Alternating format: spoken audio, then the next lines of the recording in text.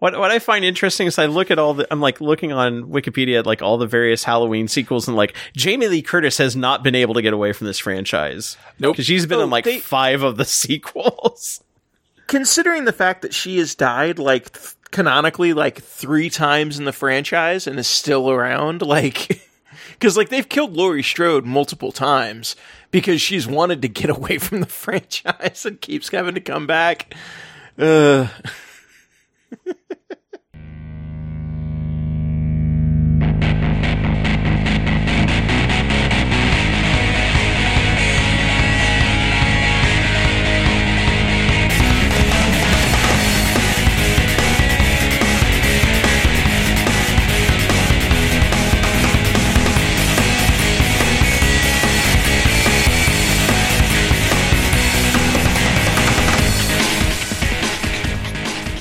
Welcome to Preferred Enemies, the Warhammer 40k podcast that's back in black. I'm your host, Rob.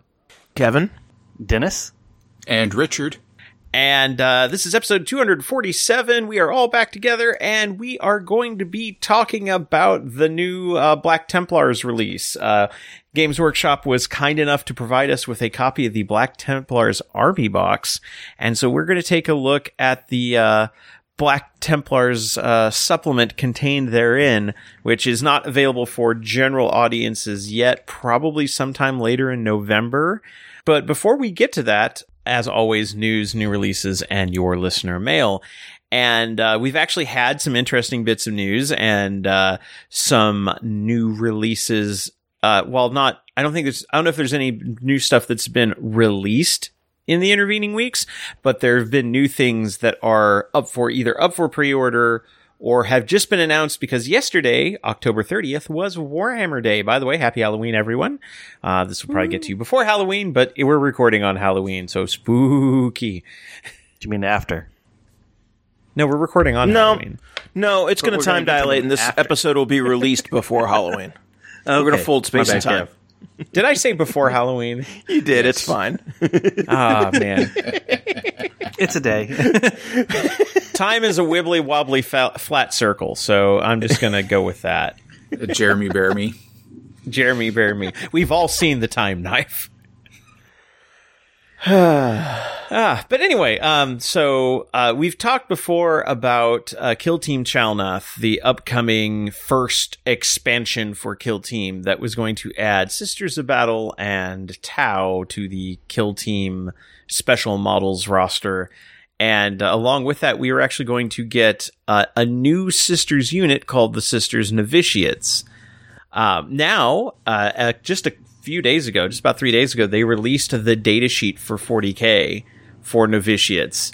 And I'm going to be right up front and say this sealed the deal, which is why I pre-ordered the Chalnoth box yesterday. Yeah. When I saw the datasheet for this. Yeah, well, no, I was bad. I was also Warhammer Day, so like I pre-ordered the Primaris Lieutenant with Storm Shield, but no, the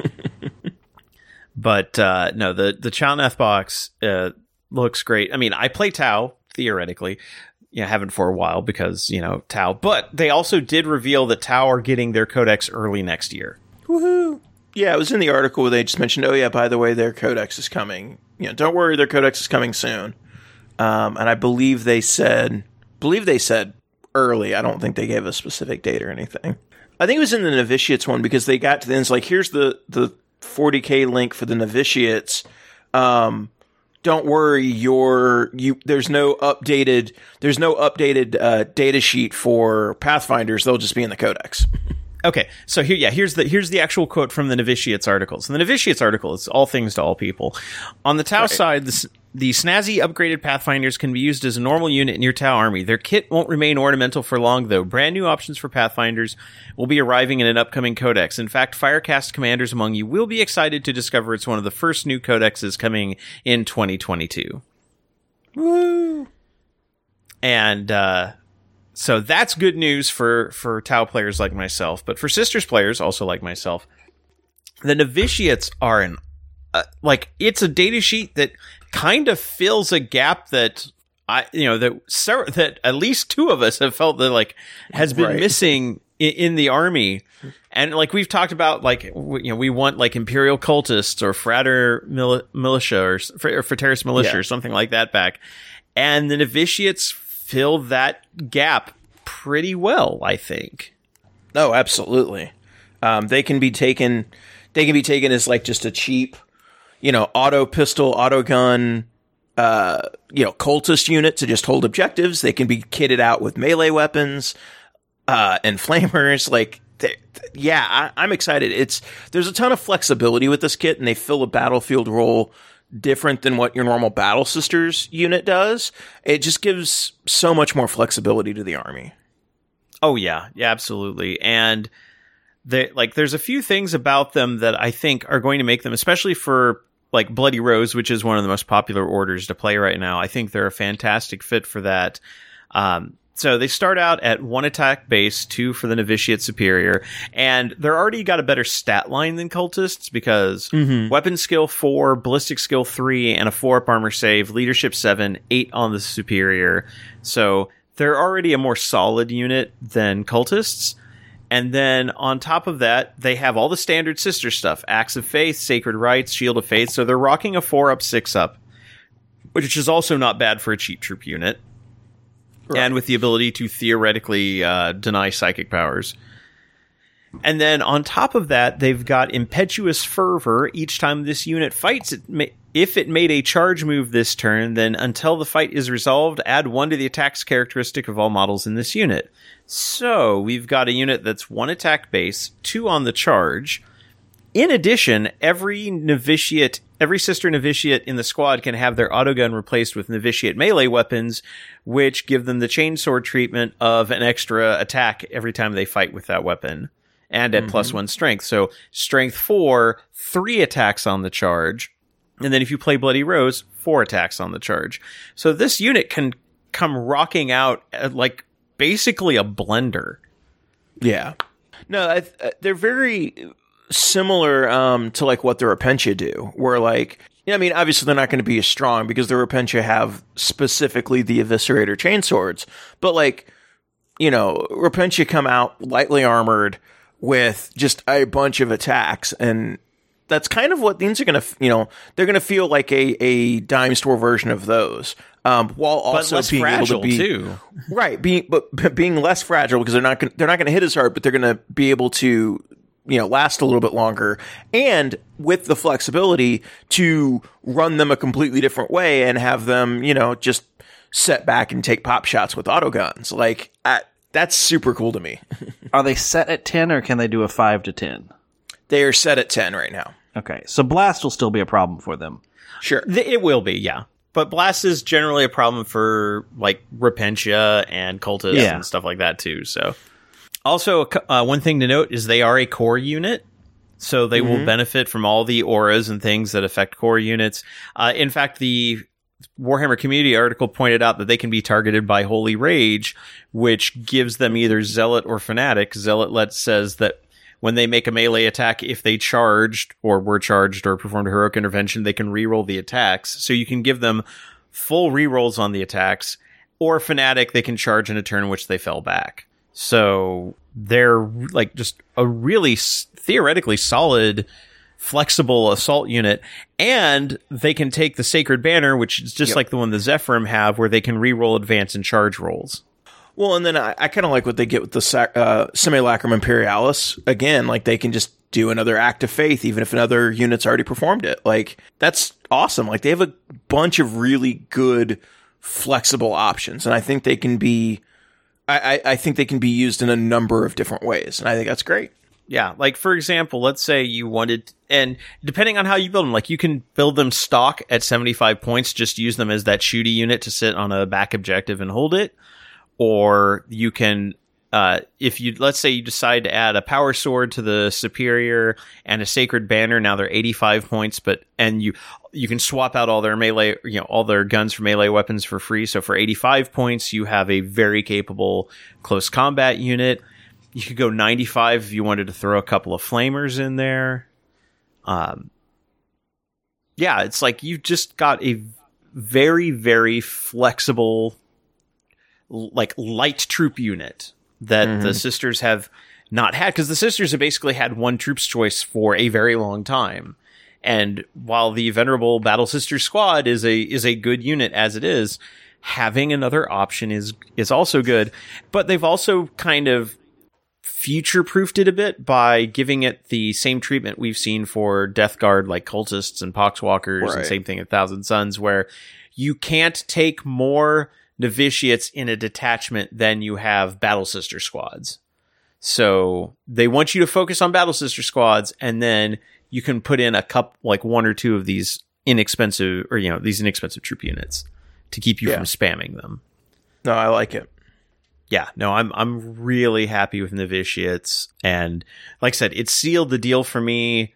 Because like before, it's like, okay, there's this new unit. They've been designed for kill team. It's like, are they going to be playable in 40K? What are they going to be like in 40K?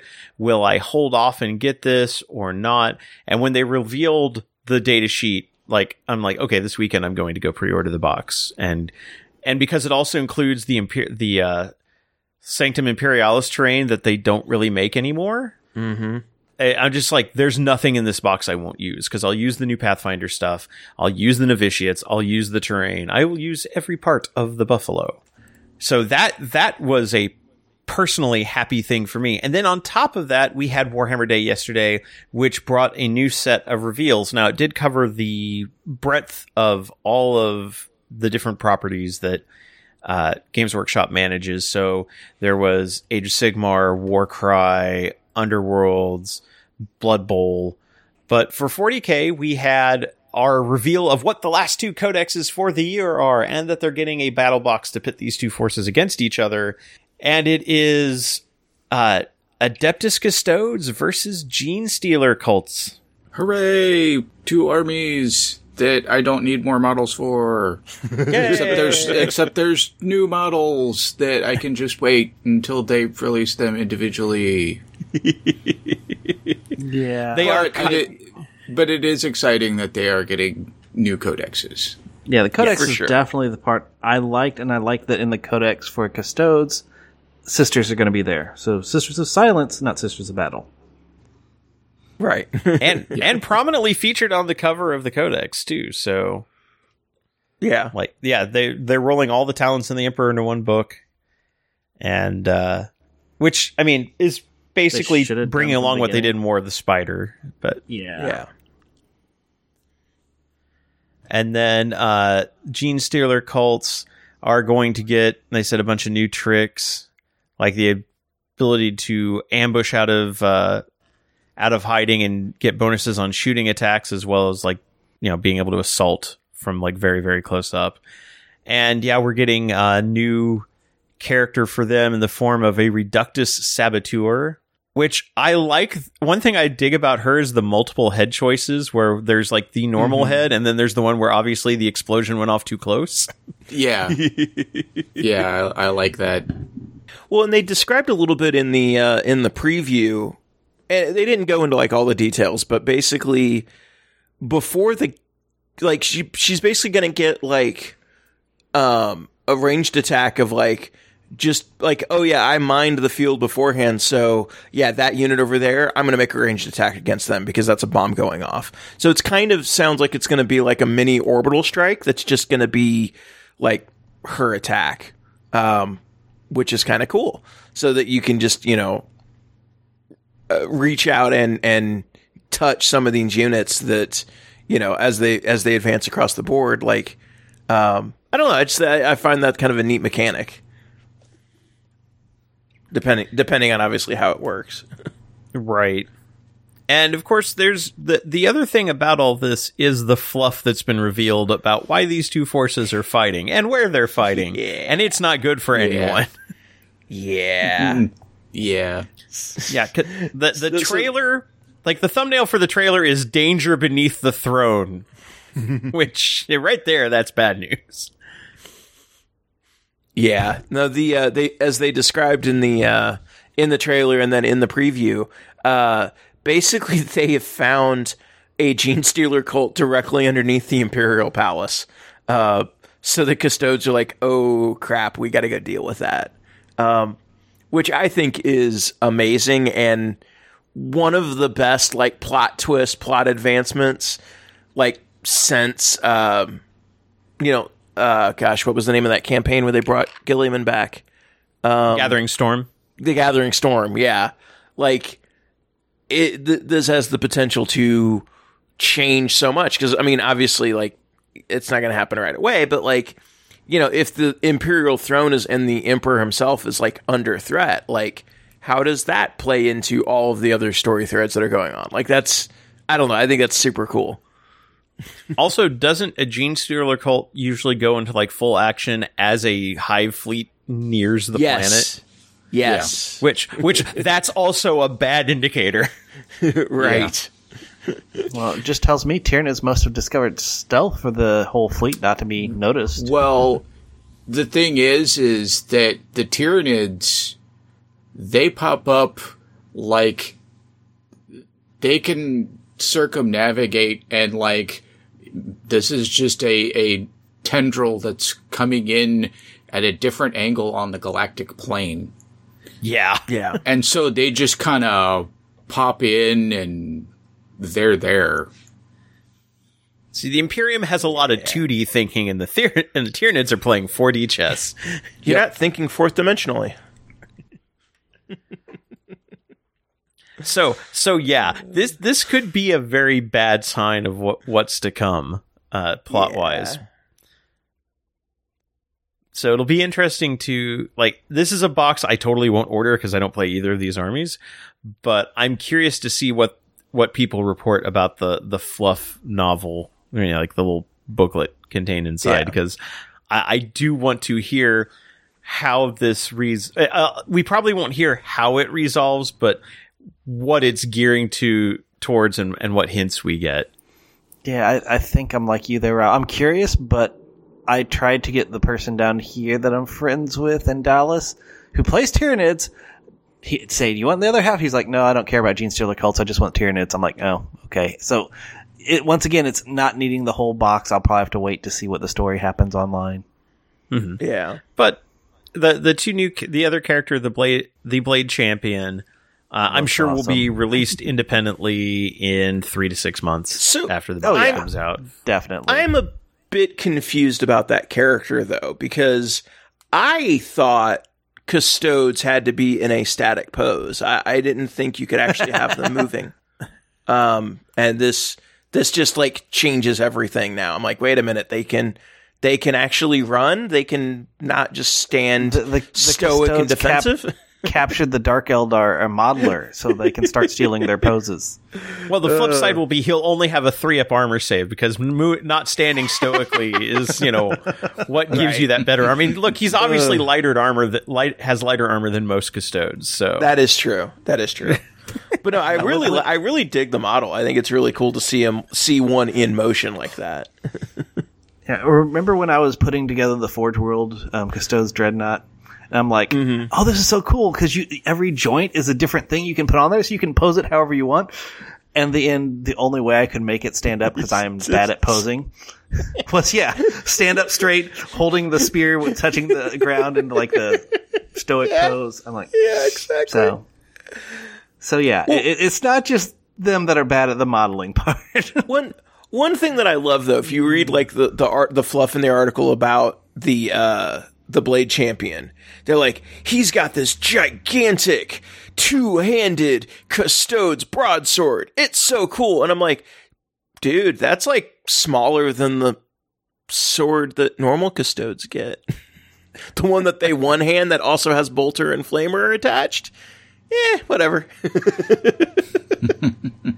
But no, it's a cool looking model, and I like the fact that they have another HQ option. I think that's very good for them. So I like it. I just like making fun of it because like they're like, it's so cool. He's got this gigantic sword, and I'm like, that sword looks smaller than the one that they just normally wield. Maybe it's the foreshortening from the angle we're seeing, right? Maybe. Yeah, maybe. Well, he's special because he's traded the top knot for a Mohawk. True. Mohawk does look better. The Mohawk looks pretty awesome. I prefer the top knot. But I think that pretty much covers us as far as the new things for 40K that have been announced. Actually, as a quick aside, one thing they did mention on Warhammer Day, not specifically 40K related, but kind of 40K related, Angels of Death on Warhammer Plus, the second half of the season will start next week, I believe, and they showed a little preview clip of the second half of the first season. And then they also, as part of Warhammer Day, and I believe you have a few more days to access it, they put it's available through the 7th of November. They put out a code for 2 free weeks of Warhammer Plus, and it's on the community website. If you are new and haven't tested out Warhammer Plus, you can get it for 2 weeks to try it and binge the episodes.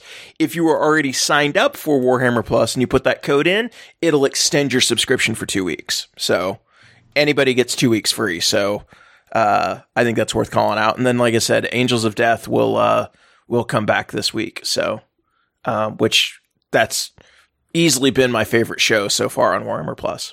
Interestingly, that on that Warhammer Plus code, if you have Apple subscription for it's the way that you signed up like I did, you actually have to go in and fill out a Google Doc and send it in to them, and they will send you a unique code that you can redeem on the Apple Store. And still, yeah, that's kind of weird. That's why I just signed up directly. But at least they're providing that workaround, even if it is a bit of a clumsy workaround. Yeah. So one thing I just noticed, because I was looking at this to see if there was anything else we missed. 8 ways to celebrate Warhammer Day with a little help from our friends, like celebrate off the tabletop. And I'm scrolling through and it's like, okay, so they're releasing, there's a official new 2022 calendar, and they've got the new escape room that they set up in Nottingham. Right. They've, pushing the various role-playing games they have, including Warhammer Fantasy Roleplay 4th, which is, I'm glad they're still really acknowledging and leaning into the old world too. So that's good. But then number 4 on the list, experience. Add some atmosphere to your games with Merchoid's range of Warhammer 40,000 scented candles. Inhale the smells of Catachan Death World. Or distract your opponents with the scent of the Great Devourer.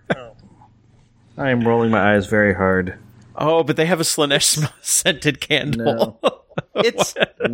It's not a terrible idea. Like, okay, scented candles are fine and like atmospheric and like kind of a cool thing, but like there's a lot of smells in the 40K universe that I don't need to experience. No. Like, thank God there's not a Nurgle's Rot candle, because so there are 5 scent, or no, there are six scents. They only show 5 of them here.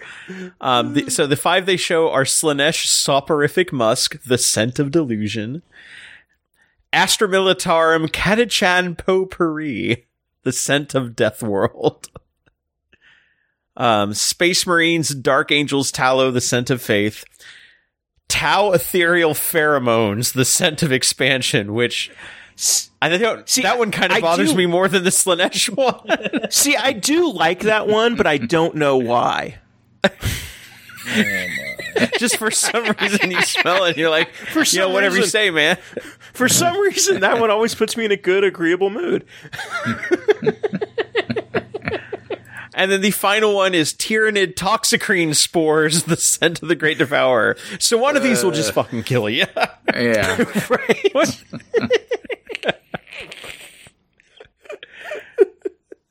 Okay, they say 6, but even the website that sells these only says 5. Only shows 5. Yeah, there's only 5 listed on the website, so I don't know. I don't know if I'm crazy enough to try one out, but yeah. It's an interesting idea. I might pass on that though. Although if you click the link to that Merchoid.com store, there are like a bunch of like 40K like knit sweaters for like ugly Christmas sweaters, and a few of them are kind of awesome. Like the Sisters of Battle one is actually pretty cool. I was looking at them, I'm like, but not for 55. But I already have my Mary Sithmas one, so I'm good. But I'm like, am I curious enough to try out like the Slaanesh candle? To be fair, the candles are $22.99 plus whatever shipping is. If they were $10, yeah, I would be willing to test those out. I don't know that I'm willing to spend $25 on a lark though. But you know, I mean, if people like it, then good on you. Go for it. Yeah. Well, let's see.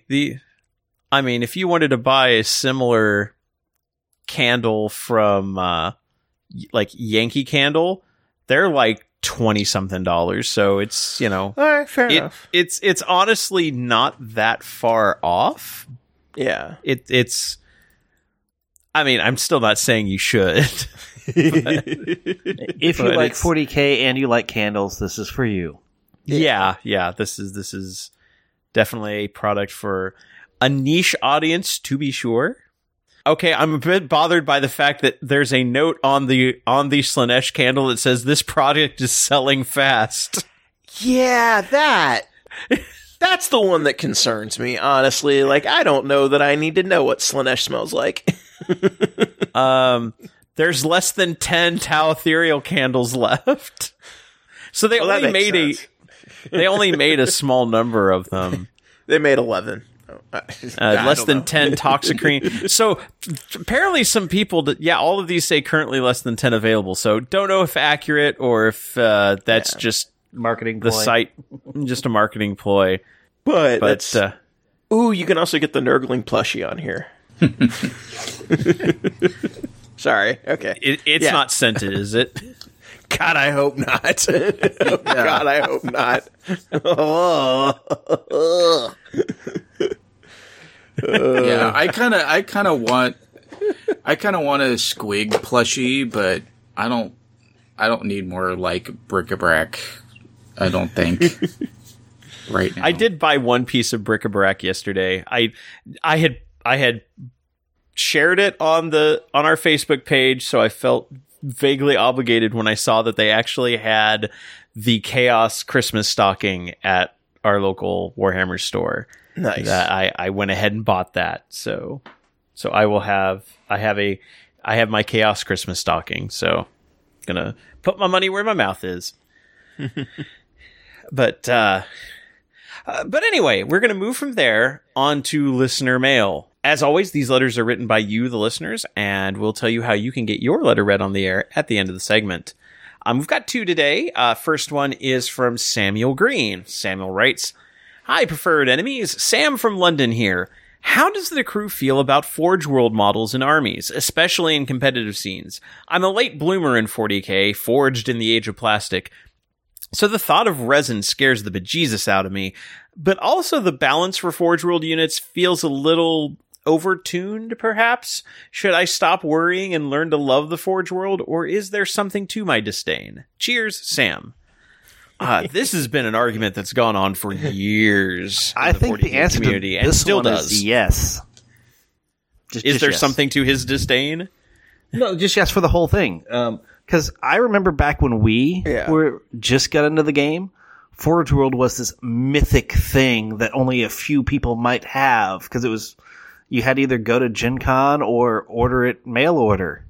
Mm-hmm. And there was not much of it around. And so, yeah, we were like, no, we just want to play with what we got, because there's still a lot more plastic out there we didn't have. Well, and the balance on Forge World rules up until recently, and some will even say even recently, was not there. Like it was definitely like in 5th edition or whatever, like and like early 6th. It was basically, oh yeah, I'm paying to win. Like I buy this, I'm trying to even think, this special Forge World Knight that I paid $300 for, and it's just better in every single way for fewer points than a regular Knight. They've done away with most of that balance. Yeah, those balance issues. So, but I will say, dip your toe into the Forge World, especially if there's a cool model you like. Because I remember Games Day when we went, that was probably one of the biggest highlights I had was buying Forge World for the first time and then having it to take it home.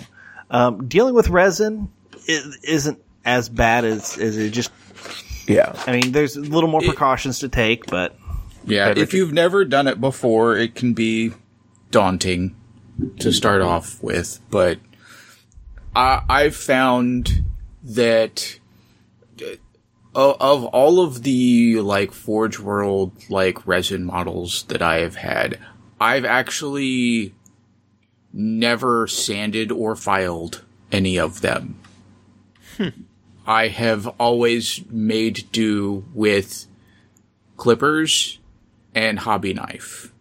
Yeah. And have been able, you have to be real careful with the hobby knife, obviously, but I have managed to be able to get good results with just those tools, and that like really limits any amount of like dust Yeah.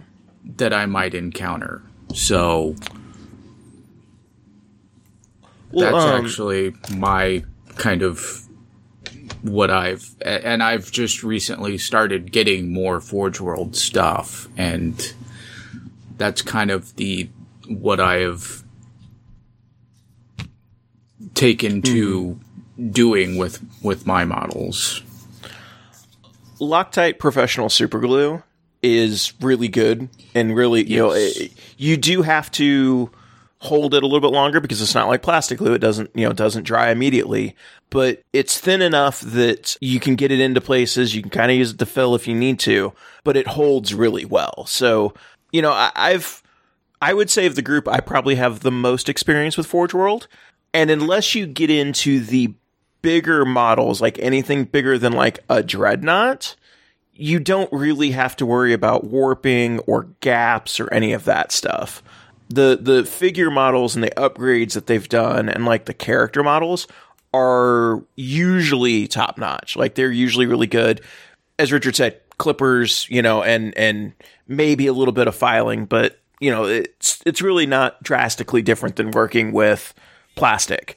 When you get above that and you start getting into like the bigger tanks, the Knights, your Thunderhawks and stuff like that, yeah, you're going to run into more issues because resin warps. Like if you have big pieces of it, it can definitely warp, and you might have to do gap filling and things like that. There are a bunch of really good like YouTube tutorials on how to work with resin.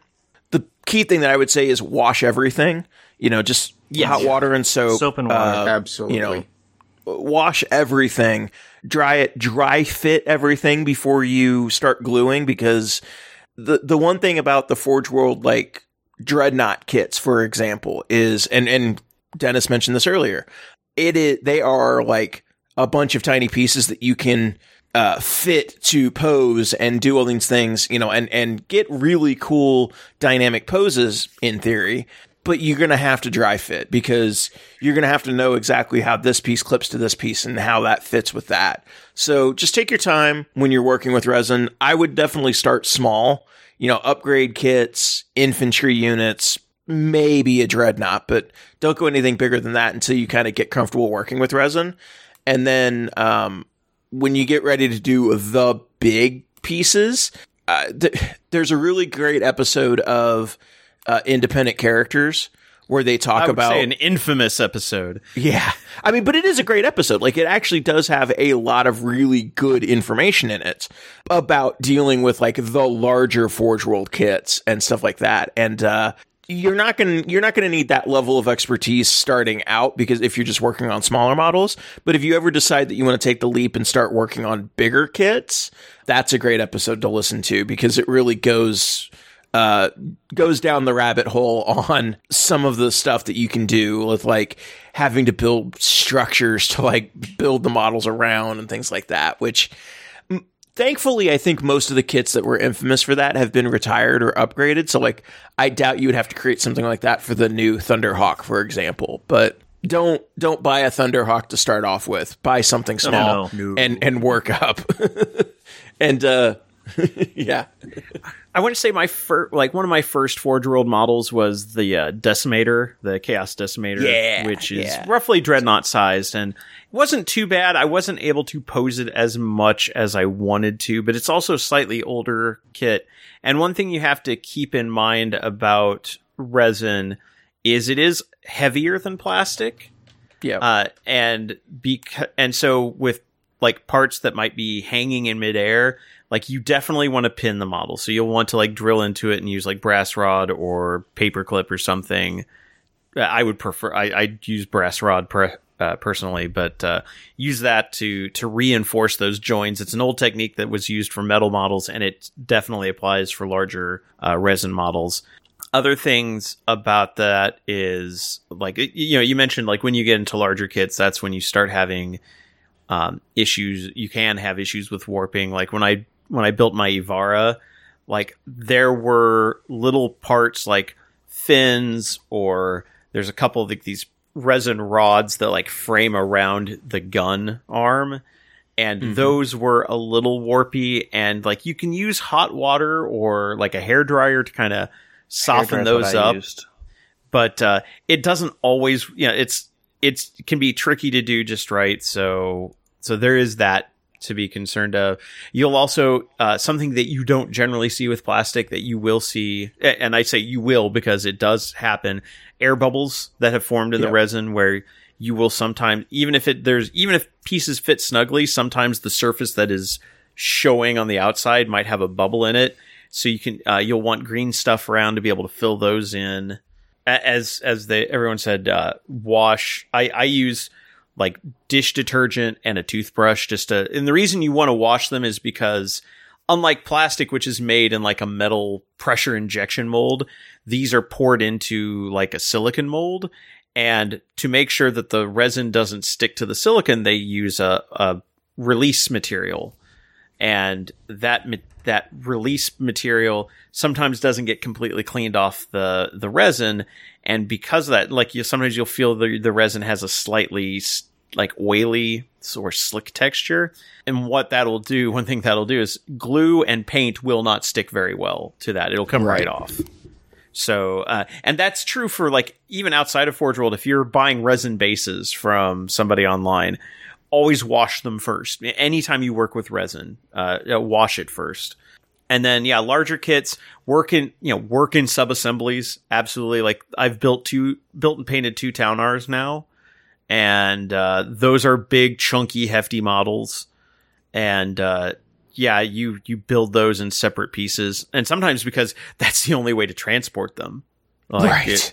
Now, fortunately, as far as magnetizing, because Forge World kits are expensive, if they have weapon options, you will probably not want to be stuck with one weapon option forever. Fortunately, on a lot of their newer kits, and I'm going like from Townar onwards, they have built magnet receptacles into the design because they know that people will want to swap out like arms and heads, etc.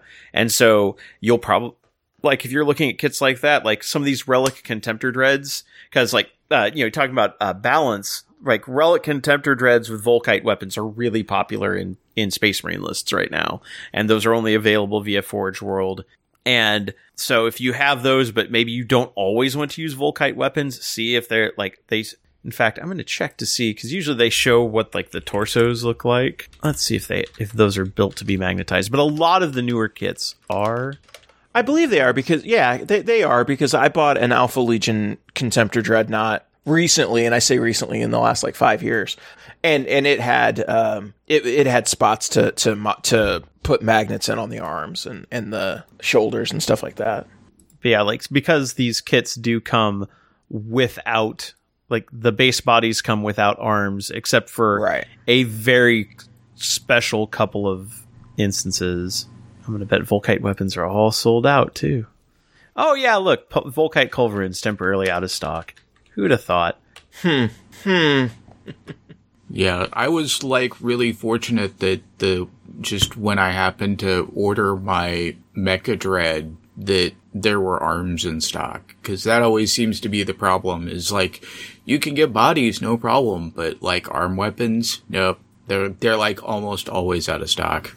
Seems like the Telemon I picked up, I had to like keep checking the Citadel if they had any in. Then finally, just when it got back in stock on the website, I ordered it and said just ship it to the Citadel.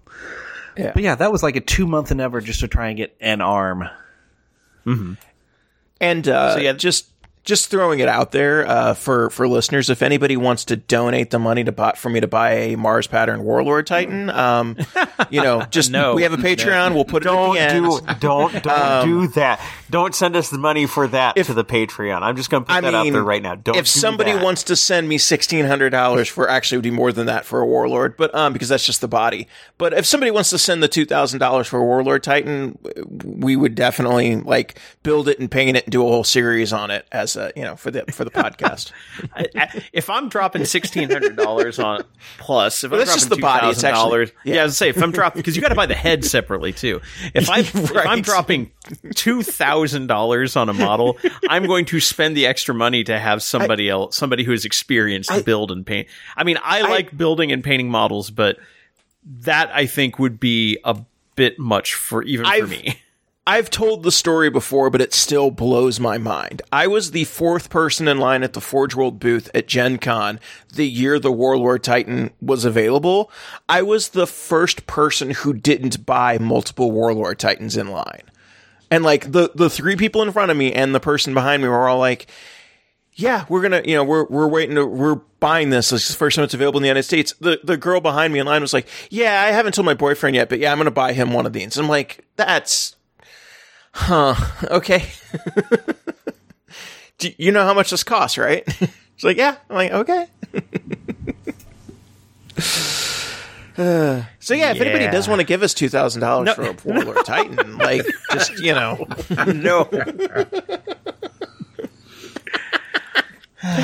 But honestly, with Forge World though, what I am going to say is, if there's something in you do not feel obligated to buy Forge World stuff to compete.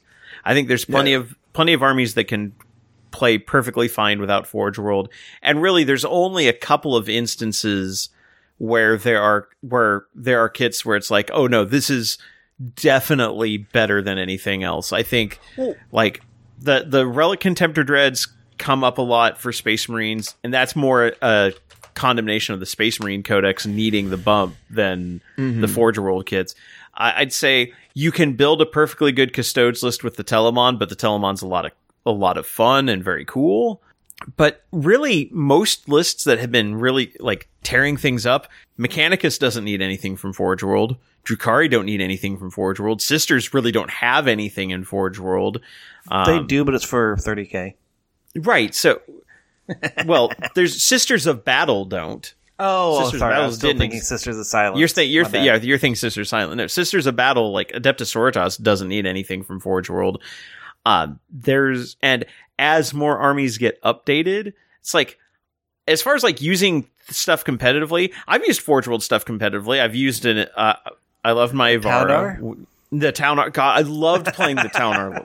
The Taunar list was so much fun. It doesn't work anymore because when they updated to the new Imperial Armor book, they changed the keywords on it and they changed the point values, and it does not function the way that list used to.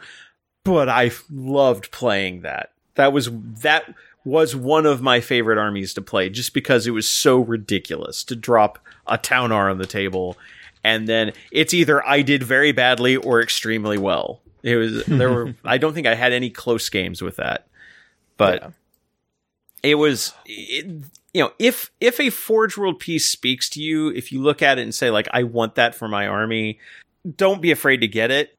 If you're looking at it competitively, the dangerous thing about buying Forge World to chase the meta is that because Forge World is more expensive, is cast less often, if everyone else is chasing the meta, first off, the things are going to be, as we said, arms and things like that become really difficult to get.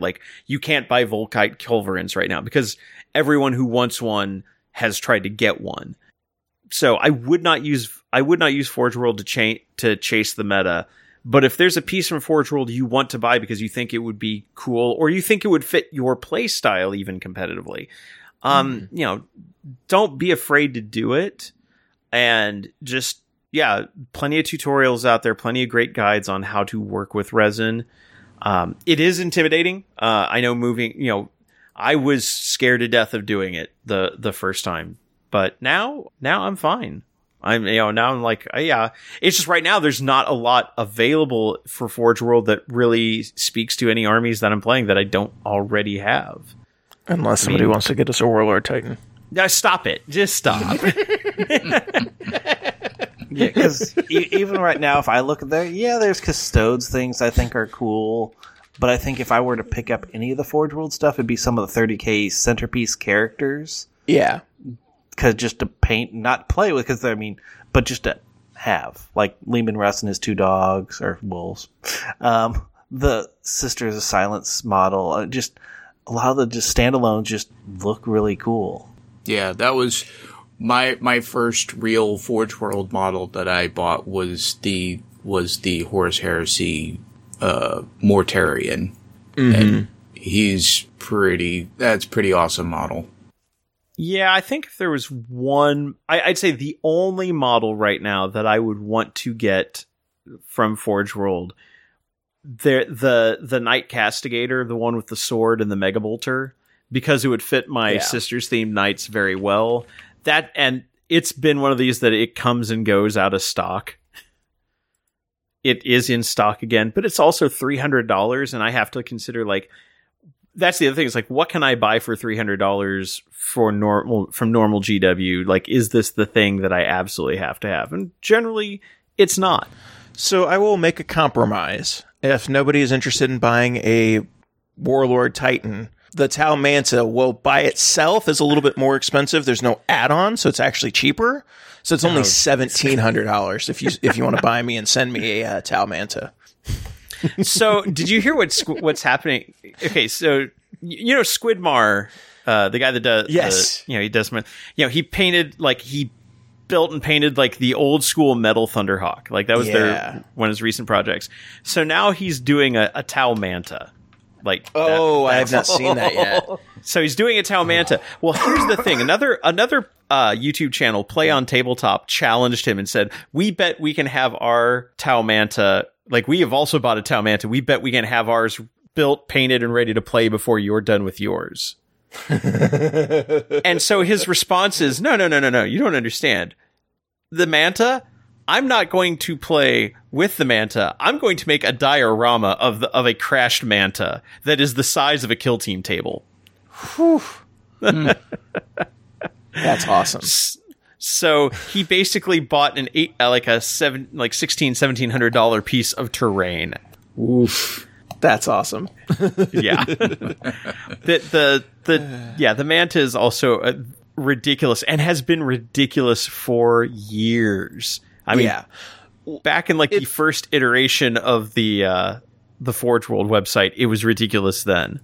Also temporarily out of stock, so you can't buy it. Right. $1,700. So yeah. Well, and it's also one of those it's one of the oldest large kits that they have. So it is notorious for warping. Like I have seen videos of people putting it together and they're using Bondo to fill in cracks that's and gaps. That's how bad the model is. But Kevin, I didn't think that Tau had figured out the secrets of the warp yet. Yeah. No, that model apparently has a lot of warp. No, I will have to see that Squidmar video because that's amazing. Well, he hasn't built it yet. This was just him plotting out what he's going to do. But but I will say when one is put together well, remember, was it LVO? Yep. It was I think the last LVO we went to together. 2020, wasn't it? Yeah. It was actually the last one. The Death Plague was just hitting the country at that point. There was a Manta that had been tricked out with full light kits and everything, and it was phenomenal looking. I've seen one where and I forget the YouTuber that did it, but they posted. I think they had 3 Mantas, or maybe it was a Manta and a couple of Tiger Sharks, but they painted all of them with these really cool jellyfish Manta paint schemes. So they just look really freaking cool and really cool designs and stuff on them. It was super cool. So there's a lot of cool stuff you can do with that model, but I don't actually need one. But if somebody wants to buy one, All right, but it's one of the. It's also one of those things like if you're dropping that much money on a model, either you should be a master painter or pay somebody to do it because it's that kind of thing. So did we answer the question? I'd say we've. I think so. I'd say Yeah. We got there eventually in between, Kevin grubbing for a Warlord Titan. Warlord Titan. Kevin, you already have a Warlord Titan. Granted, it's a smaller plastic Warlord Titan for Adeptus Titanicus, but you already have one, so... I mean, that's true. That is true. But I'd like a full-size one. Now you're just being greedy. Did you say full-size or life-size? No. Yes, life-size. I think a life-size is going to cost a bit more than $2,000. All right. Moving on to our second letter. This one's from Derek Miller, and Derek writes, "Hey guys, I'm a Drukhari player, and I hate all things from our weak Eldari cousins. That being said, I've always had a soft spot for the Wraith Knight. I play against a lot of knights in my area, and would love to go toe-to-toe with my own Drukhari Wraith Knight conversion. My questions are these. Lore-wise, do you think it would be possible for the Drukhari to corrupt a Wraith Knight? And 2, any suggestions on conversion ideas? Rule-wise, I know the Wraith Knight is terrible right now. This would just be for fun. Longtime fan and listener, Derek Miller." I will give the floor to you, Dennis. Sure. I don't know that they could really corrupt, but what I could see them doing is, like, maybe not disband, but take out the core that has the soul crystal that is powering it and put in their own device, because I'm sure Homunculus could do something like that. So maybe have something where the chest chassis looks like it might have been broken into and repaired differently, would be one thing I could suggest. Also, if you think of the original reason that the Wraith Knights were there, were to go and collect the fallen soul stones of all the Eldar that died so they could come back. In that case, I would suggest treating it as the same theory, except maybe take some of the nets from the witches or some of the vehicles and attach them to maybe the arms or something, as so it's collecting souls the Dark Eldar way as opposed to the Eldar way.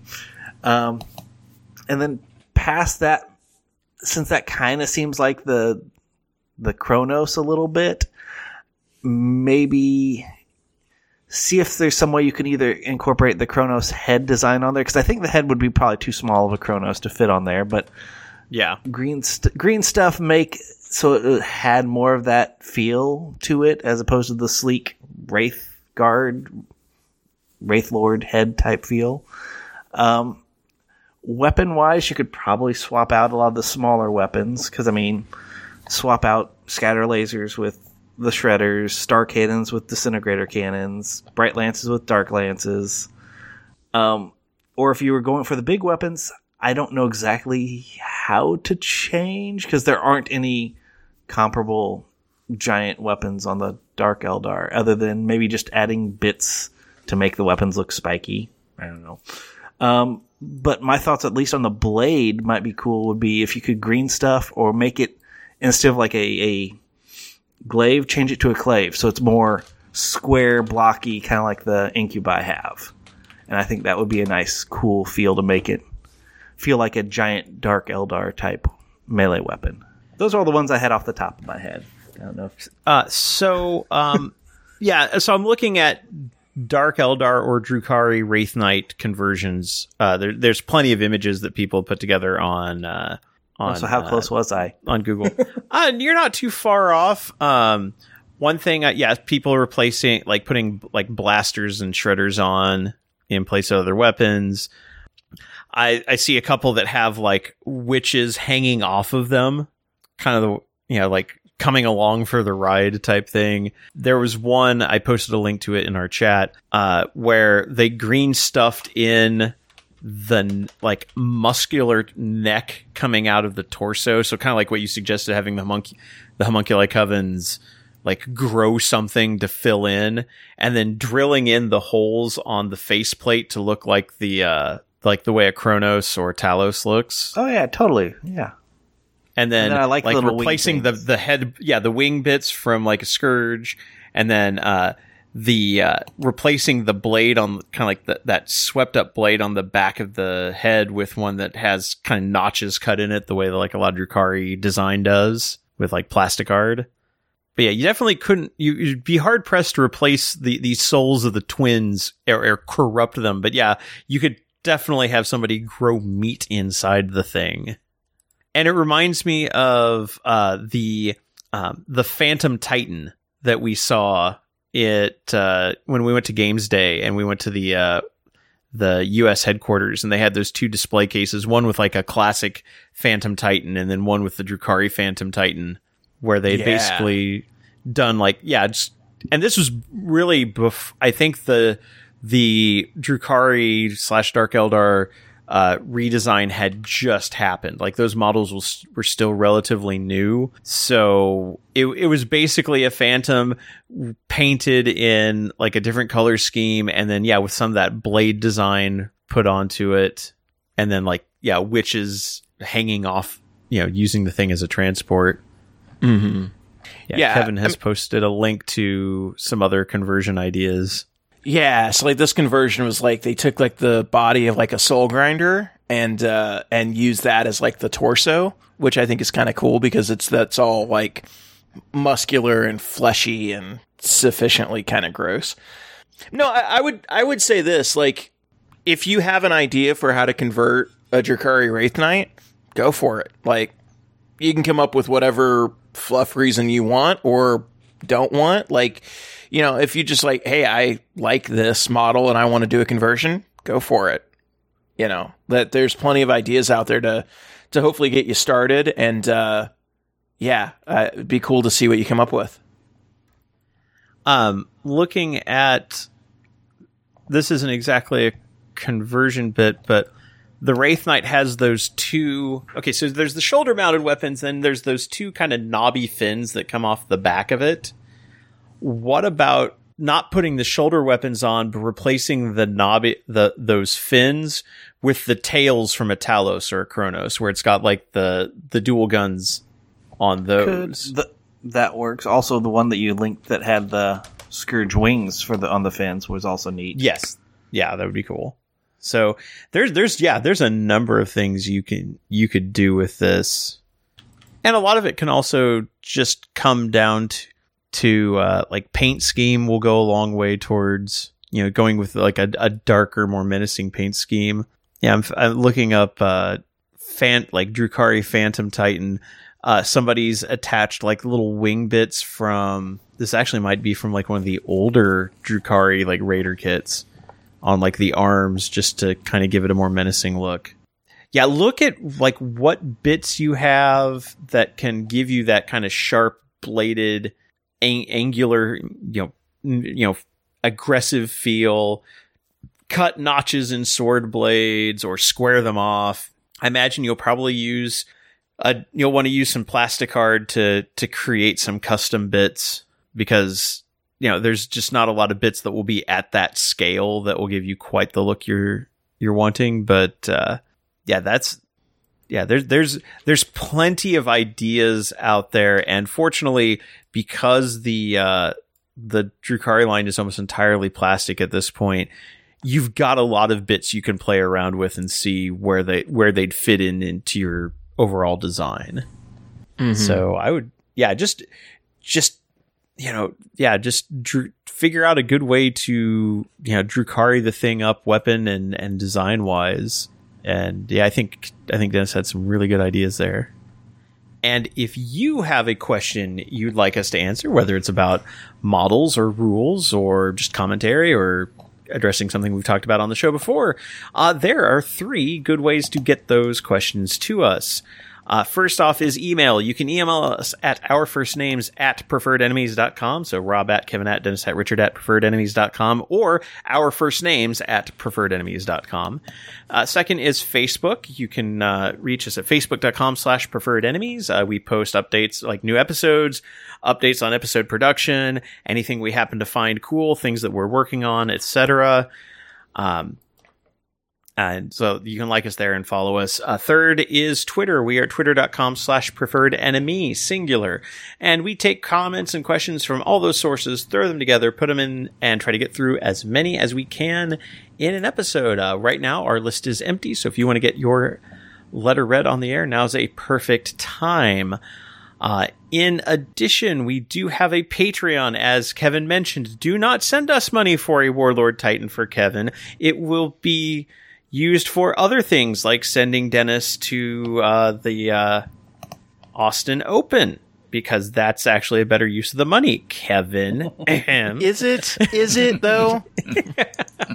Is it, though? Yeah, I'd say so. Okay, that's fair. But we are at patreon.com/preferred enemies. We basically use it as an online tip jar. We don't lock any of our episodes behind a paywall, so all our content is available for everyone. But if you do want to help support the show, it does pay for things like our web hosting, keeping our recording equipment in good shape, pays for trips to events so that we can cover them and tell you about them if you haven't been able to attend yourself. And it's actually starting tomorrow. It's going to pay for our recording services as well, so that we can continue to record remotely at a decent sound quality and not have to fight Skype or Discord the whole time, which it's been nice not having to fight those things. And so if you want to help support the show, if you have the money to support the show, we recommend that you put that money into your community first. There's always plenty of charities that a community can use, especially like with the season that's coming up. Food banks are always good, like rent aid funds, things like that. But after that, if you want to continue to support the show, even if it's just at $1 a month, enough people put in $1, it adds up and helps out and really helps cover our costs of doing the show. Also, Midwest Conquest is coming up next May, and I believe by the time you hear this episode, the entries for signing up for events should be available. If not, they will be available very soon. But look for early November for our release of, look to early November for registration to open up, at least on the 40K GT itself, and I believe the Friendly will also be available then. Yep. Yeah, we're going to try to get the... we've got a lot of events planned. We're going to try to get the GT and the Friendly available as soon as possible. There's going to be Beer Hammer. We're going to do a Night Joust. There's going to be a lot of really cool, really fun events. So more information as that comes out, but hopefully by the time this goes live, registration will be live as well. Yep, and all that information will be at midwestconquest.com. So keep an eye on that if you are interested in attending those events. So we're going to go ahead and take a break for sponsor identification, and when we come back, we'll be taking a look at the new Black Templar supplement. See you in a bit. Miniatures. We build them, we paint them, we love them. That's why we also want to get them to the battle and back again safely. And that's where KR Multicase comes in. They offer a complete model storage and transport system. They offer a wide selection of core trays for standard size miniatures, as well as custom cut trays for specific models. KR's trays are made of a soft foam, available in a variety of colors that won't scratch or snag your models. And to protect the foam, the trays are carried in easily stackable, swappable cardboard cases. They also offer a full range of Kaiser bags, backpacks, and aluminum cases for transporting your KR cases. You can even choose from pre-built tray selections to suit your army, or use the Autofill app to find just the right trays for your particular force. Whatever your game, 40K, X-Wing, Warmahordes, or Historicals, KR Multicase has the cases to fit your needs. You can find out more at krmulticase.com. KR Multicase. Soft foam for your figures, hard cases for the soft foam.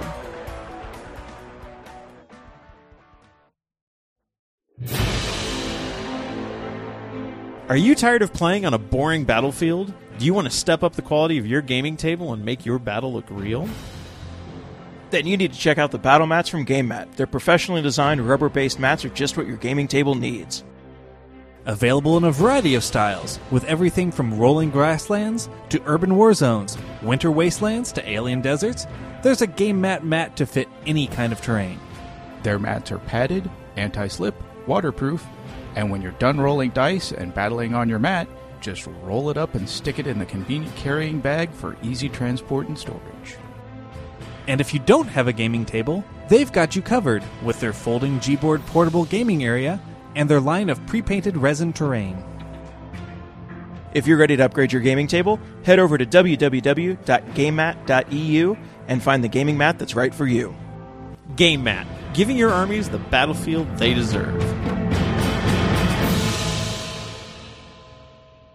And we're back, and that means it's time to look at the main topic, which is the new Black Templar Codex supplement for Codex Space Marines.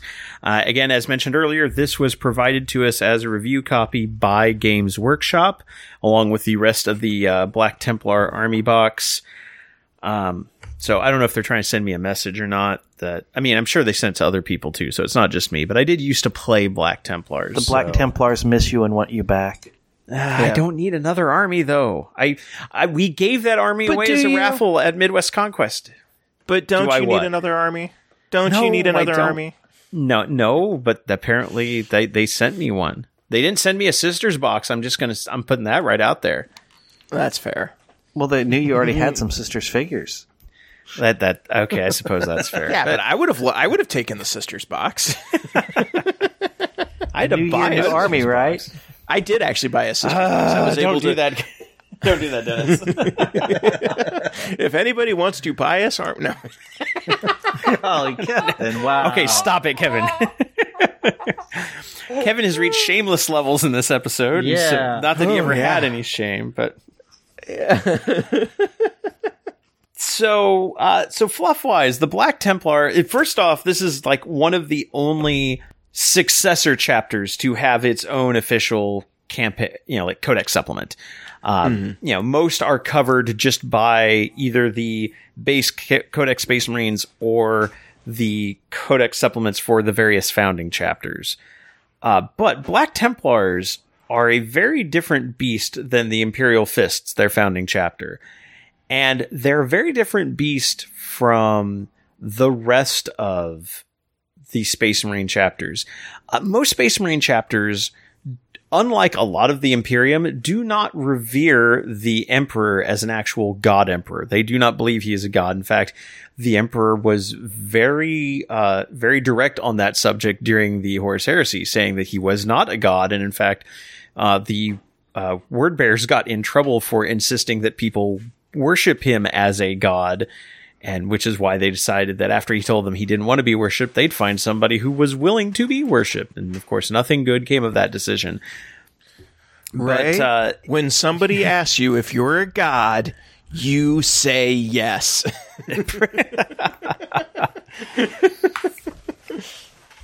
On the other hand, the Black Templars are the ones who decided, no, he's a god.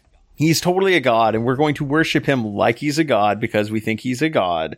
And everything the Emperor declared is what we're going to do, and we are going to zealously inflict the Emperor's will upon the universe via many, many crusades.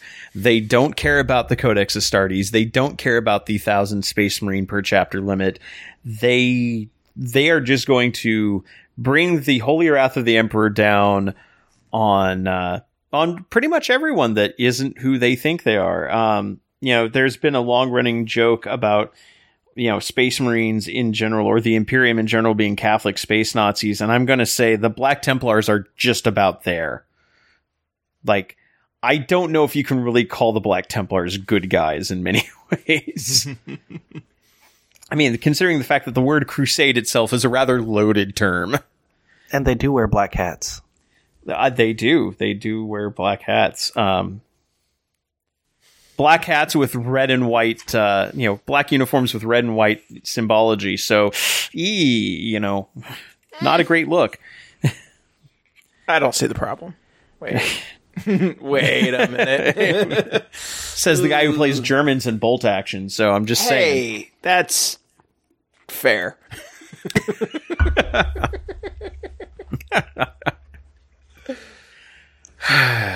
But yeah, they've bounced back and forth on the lore on Black Templars. In the last version, which was which they covered in Faith and Fury, the Psychic Awakening book, they had a rule called like the Lost Librarius, which was just like, well, they don't have a Librarius anymore, and so that's just why Black Templars don't have can't take librarians or psychers. But they still, they can't be completely anti-psyker because they have navigators and astropaths that they have to use to be able to traverse the warp because they're a fleet-based chapter. So they can't be completely anti-psyker. No, they've revised that, or maybe rolled it back a bit to an earlier version. Because, like they said, basically the reason they don't have a Librarius is because once upon a time, in fact, we mentioned this during the Thousand Suns episode, there was the Council of Nicaea, where the Emperor said, okay, no librarians, no psychers in the Space Marines. It's just asking for trouble. And the Black Templars are like, yeah, we're taking him at his word. No psychers. And in fact, the fact that we have to use psychers, it really sticks in our craw, and we'd really rather not. So they basically treat astropaths and navigators like one step lower than slaves, if that's possible. I mean, they hate them, but it's like a necessary, barely tolerated evil in their minds. And they are extremely zealous. They are just not a very cheery bunch. And basically everything is crusade after crusade after crusade. But they've been, at present at some like the big battles, like they were very active in the battle of the Second War of Armageddon when Ghazghkull decided to attack Armageddon. And that's where Chaplain Grimaldus basically made his name. There's the Hell's Reach book from Aaron Dembski Bowden, one of the Space Marine battles. Really, really good book, highly recommended. And that's where he got his.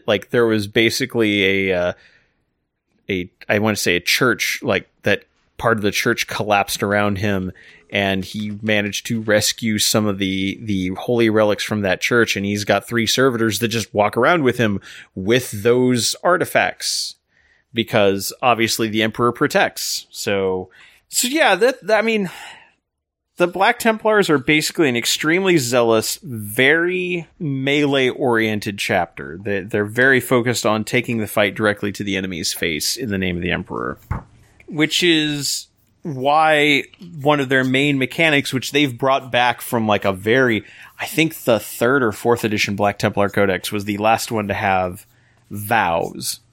And so they have recreated the vow system, and fluff-wise, the 4 vows are: suffer not the unclean to live, uphold the honor of the Emperor, abhor the witch, destroy the witch, and accept any challenge no matter the odds. And we will get into how that has related mechanically in a minute.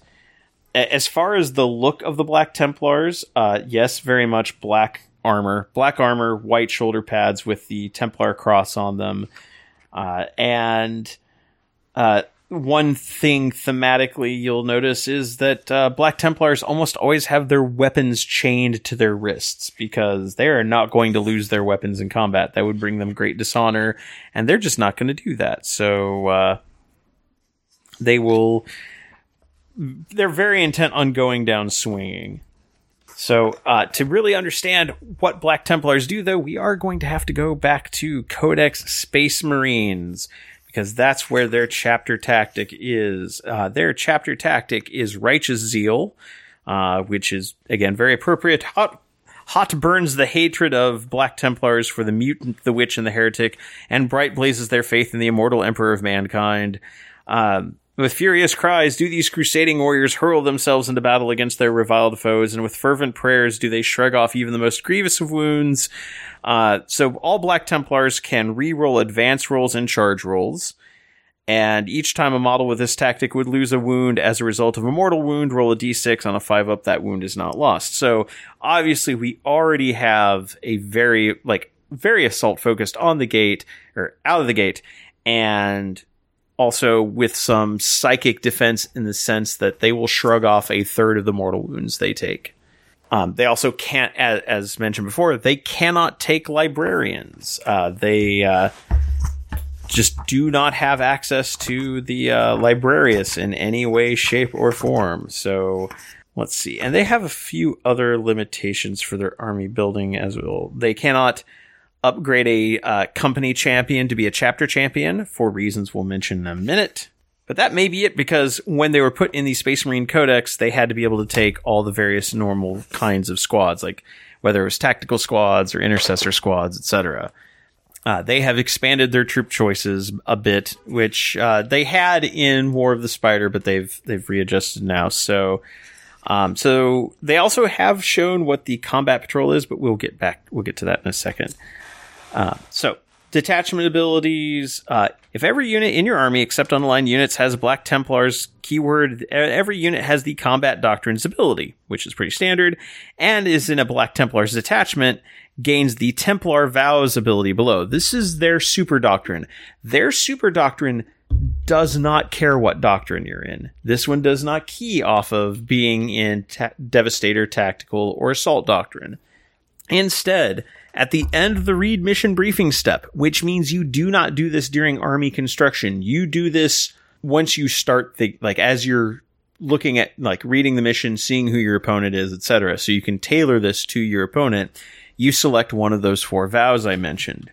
Until the end of the battle, all units from the army with the Templar Vows ability gain the effects of the selected vow. The effects of each vow can be found on the next pages. Each vow provides a series of abilities as well as a passion. The passion is a drawback that affects Black Templar units while they're under the effects of that vow. So your 4 vows are: Suffer not the unclean to live. While this vow is in effect, the vow itself provides each time a model in this unit makes a melee attack against a non-vehicle unit, an unmodified hit roll of 6 automatically wounds the target. But the passion, the downside is each time the unit is selected to charge, the closest enemy non-aircraft unit within 12 inches and not within engagement range of any other Black Templar units must be declared the target of that charge.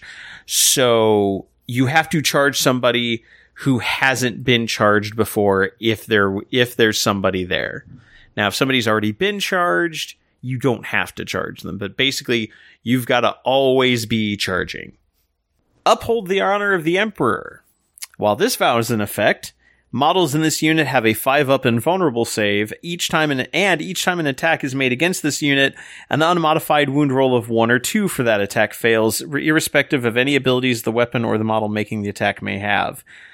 Now, while that may not seem like a lot, it's basically a weaker version of transhuman physiology, which says nothing below a 4 will wound you. This is nothing below a 3 will wound you, which means a third of the attacks you take theoretically will not wound you, which is pretty solid. That on top of a 5-up invuln save for everything in the army, and that's everything. So vehicles, tanks, dreadnoughts, bikes, etc. Everything has a 5-up invulnerable and can't be wounded on a 1 or 2. Nice. But the downside is every time an enemy model makes an attack against this unit, you don't receive the benefits of cover against that attack. So just either be completely out of line of sight or don't bother. Which is still going to encourage you to be very out there and charging in somebody's face.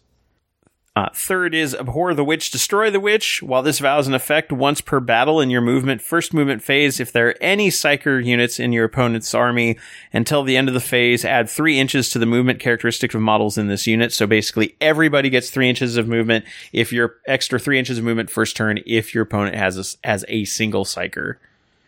And each time a model in this unit makes a melee attack against a Psyker unit, re-roll a wound roll of 1.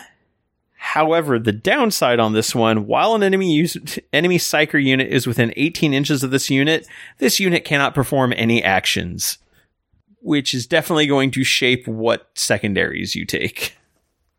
And finally, accept any challenge no matter the odds. While this unit is within engagement range of any enemy units, if a combat doctrine is active for your army, this unit gets assault doctrine bonus instead. And each time this unit fights until that fight is resolved, add 1 to the attack's characteristic of models in that unit. This is not cumulative with the additional attack granted by Shock Assault ability. Basically, you're always in Assault Doctrine, and Shock Assault is always up. Like, you always get the extra attack. And the passion is this unit cannot fall back. So if you choose that one, you'll always have more attacks, and you'll always be getting the better benefit of like AP, but you can never fall back out of combat. But you're Black Templars, so why would you? Right. So I mean, of those, Uphold the Honor of the Emperor is the most just generally useful. I mean, 5-up invuln and shrugging off a third of all wounds is fantastic. And the trade-off of, and you don't get cover. I've already got a 5-up invulnerable. That's fine. And then, of course, if you're playing against a Psychic army, Abhor the Witch, Destroy the Witch is almost a given that you're going to take. The other two, I think, are very conditional.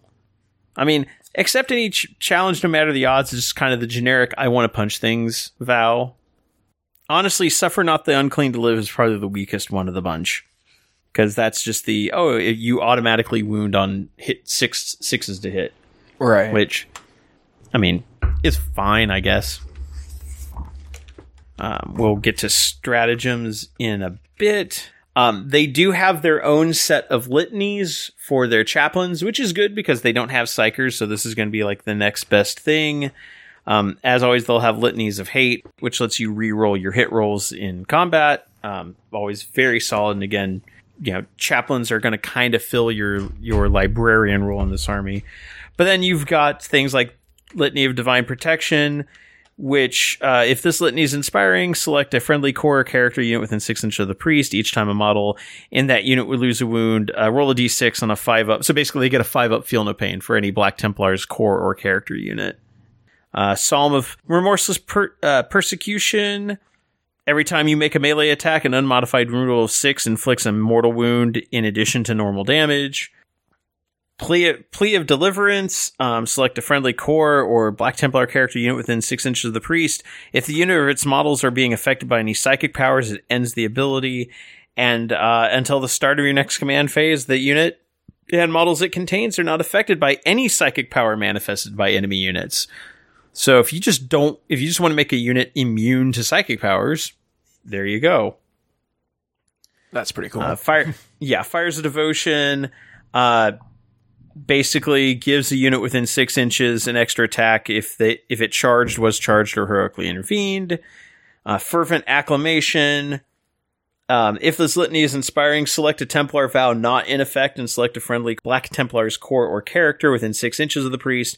The unit gains the effects of that vow. So I didn't pick Abhor the Witch, Destroy the Witch, but my opponent has a Psyker. I will give it.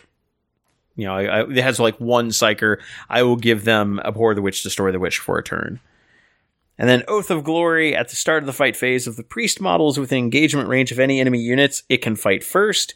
Each time the priest model makes an attack with a Croesus Arcanum or Artificer Croesus or a relic that replaces one, an unmodified hit roll of 6 scores 2 additional hits and add 1 to its strength. So if you just need to make your chaplain into a beater for a turn.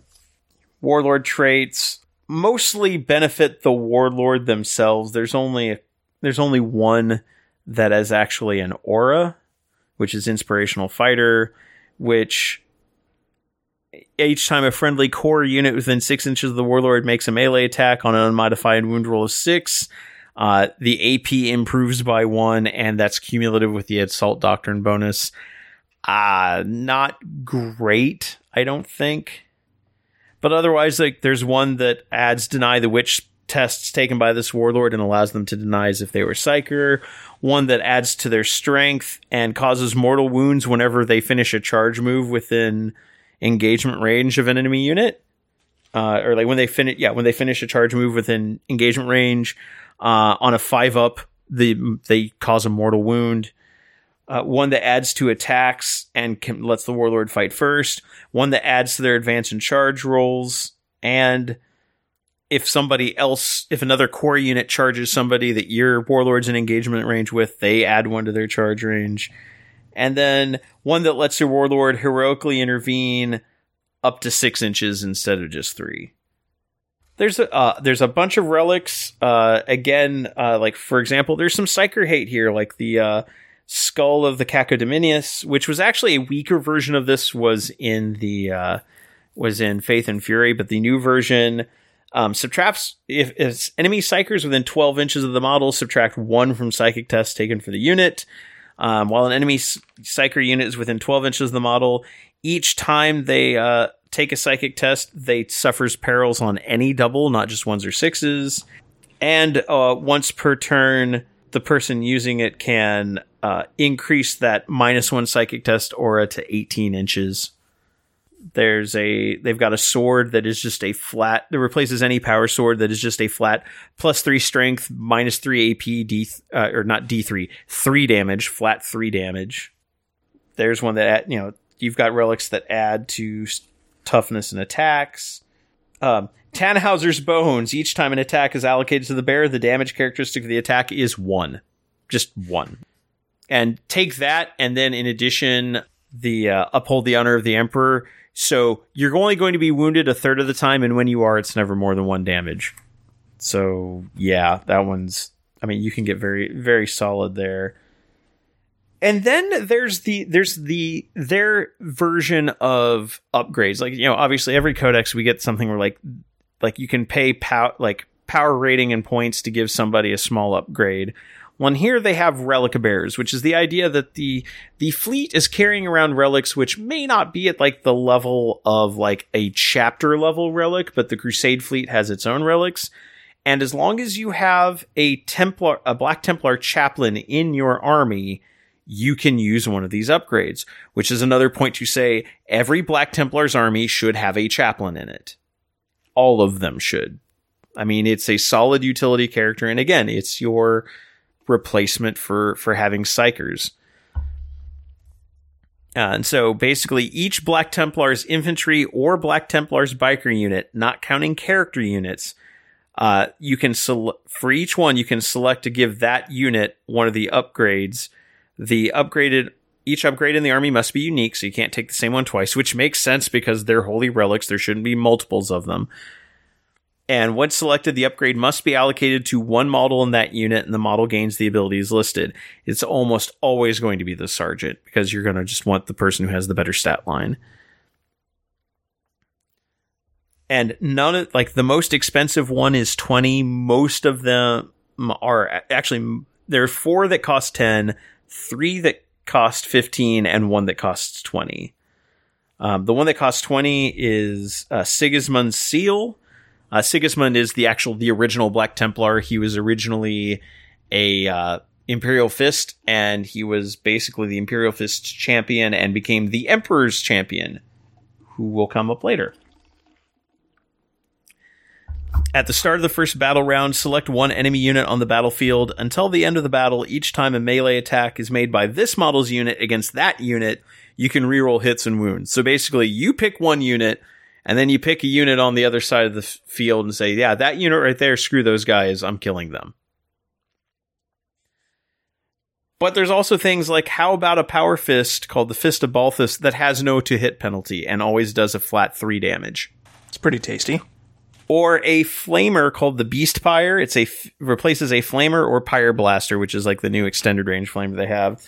15-inch range, assault D6, strength 6, AP -2, 1 damage, automatically hits with all attacks, and has blast. A blast flamer. So if you hit a unit of 10, you're going to hit them with all 6.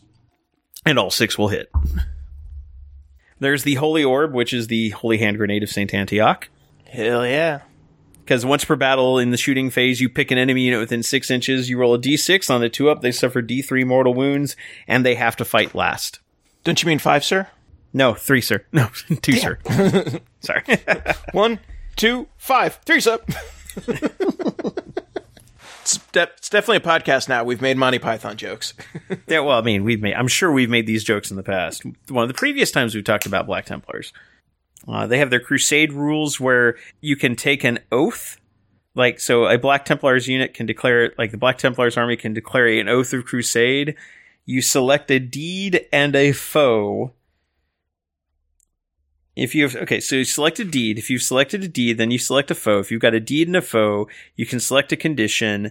And if you select then you select a situation, and then you declare, in the name of the immortal emperor, I hereby vow to deed, foe, condition, situation. So I'm just going to take the first choice in each column to give you an idea here. So, if my deed, so in the name of the immortal emperor, I hereby vow to bring glory to his name. Goal, win at least 4 battles with your army roster when your army roster contains any Black Templar units. And lay low the foe's mightiest heroes. Goal, when I select this, I must destroy at least 4 enemy character models that have at least one different faction keyword from one another with melee attacks made by Black Templars characters, and destroy at least 8 enemy character models that have the same faction keyword as each other with melee attacks made by the Black Templars characters units within my army. Without taking a backward step, I play in at least 4 battles in which at the end of the battle no Black Templars models from your army have fled, and situation across this Forsaken sector, play at least 10 different Crusade missions while your army roster contains any Black Templars units. And for example, if I satisfied that deed, that entire oath, I would get a relic piece, the Casket of the Pious, a relic piece, the Seal of the Pious. I could select up to 3 Black Templars core units to gain a battle-tested battle trait, and then increase my Crusade forces supply limit by 10 power.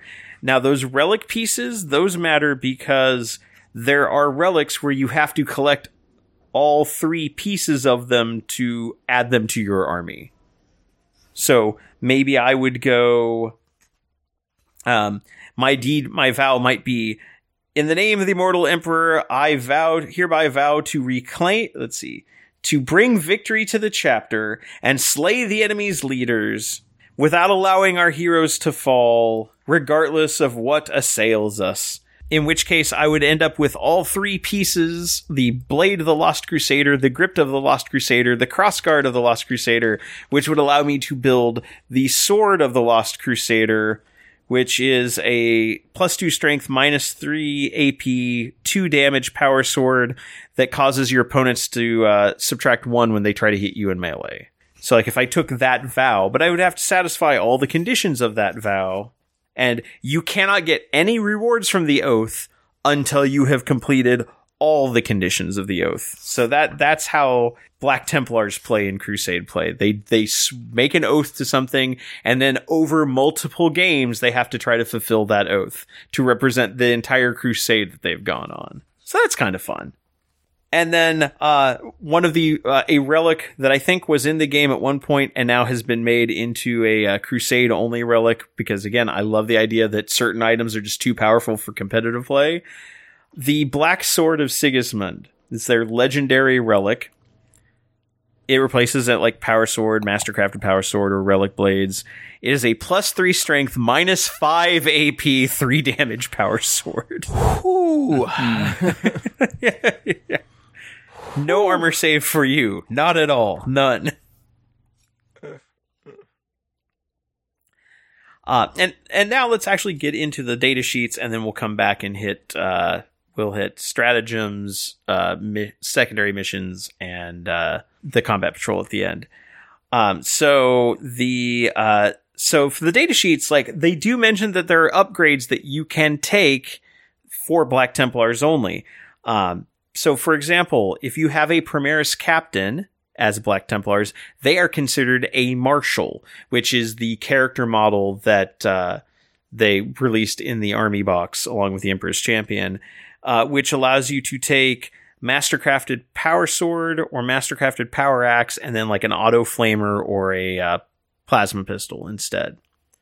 You can still take the normal Captain gear if you want, but if you decide not to, they have like more Black Templar-y options. And then there's the Castellan, which is the Lieutenant, and they've shown what that model looks like. And it's based off of some of the John Blanche artwork from like the old Black Templar, like 3rd edition rulebook. Like 3rd edition codex, yeah. Yeah. if a Primaris, so the Castellan is just a Primaris Lieutenant Black Templar, and you can either replace the auto bolt rifle. You can replace the auto bolt rifle with a combi flamer and a mastercrafted power axe, which I believe is the way they have the model built. Or you can replace the bolt pistol and mastercrafted auto bolt rifle that they have with a heavy bolt pistol and an Astartes chainsword, bolt pistol and a mastercrafted power sword, an auto plasma and an Astartes chainsword, or an auto plasma and a mastercrafted plasma sword. And then finally, their repulsors and their various forms of gladiators can replace one of their Iron Hail heavy stubbers with a multi-melta. Because that actually is a throwback to the Land Raider Crusader they have, where they're one of the only chapters that could take a multi-melta on the Land Raider Crusader originally.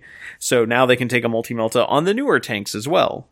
And I imagine the Black Templar there's an upgrade sprue they're doing. I imagine it would include a multi-melta to put on those, because I don't believe those kits come with them. But let's get into the actual data sheets now. There are 3 named characters and 3 units. So the characters include High Marshal Helbrecht, who is getting a new model. Actually, all of the characters are getting new models because they have all been made into Primaris, because of course they have. Helbrecht is a beater. He has 6 attacks base, 8 wounds. Because it's not just him, he has 2 guys following him around constantly cleaning his gear, and they can punch too. But Strength 4, Tough 4, 8 wounds, 2 up armor, 6 attack space.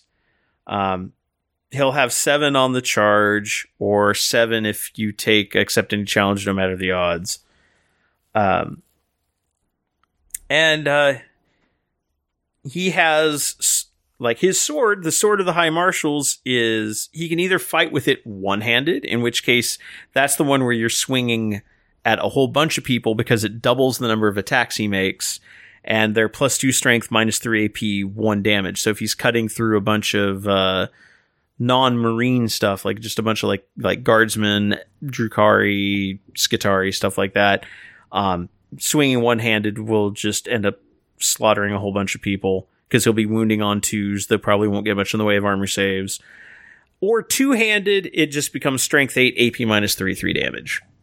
He has a combi melta-gun called Ferocity, which does not have the normal melta half distance for the extra damage thing. It is always at D6 +2 damage. So it's just a full range melta-gun, and then a Primaris style bolt rifle. And then he also gets 2 additional attacks with his Attendant's Thrall's Fists, which are only strength 3, 1 damage, no AP. So not only does he fight, but the 2 guys constantly cleaning his gear are also over there and will just randomly punch stuff. He has a 6-inch aura. He has the standard Captain and Chapter Master abilities where any core unit within 6 inches can reroll hit rolls of 1. He can pick a core unit or character unit within 6 inches to reroll everything.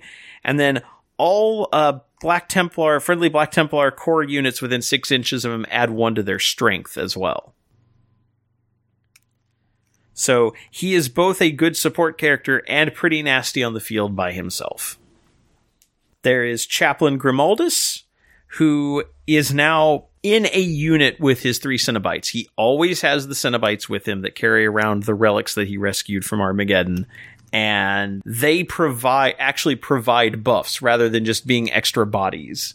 Because in the previous version, Grimaldus just had the option to take the Cenobites, and they had relics that provided an ability, but they were just a separate unit that allowed Black Templars to shrug off mortal wounds on a 4-up. Well, their ability is already a 5-up, so that really wouldn't be that big of a bump. So Grimaldus now just has 3 extra bodies with him in his unit. He ignores their deaths for the purposes of morale.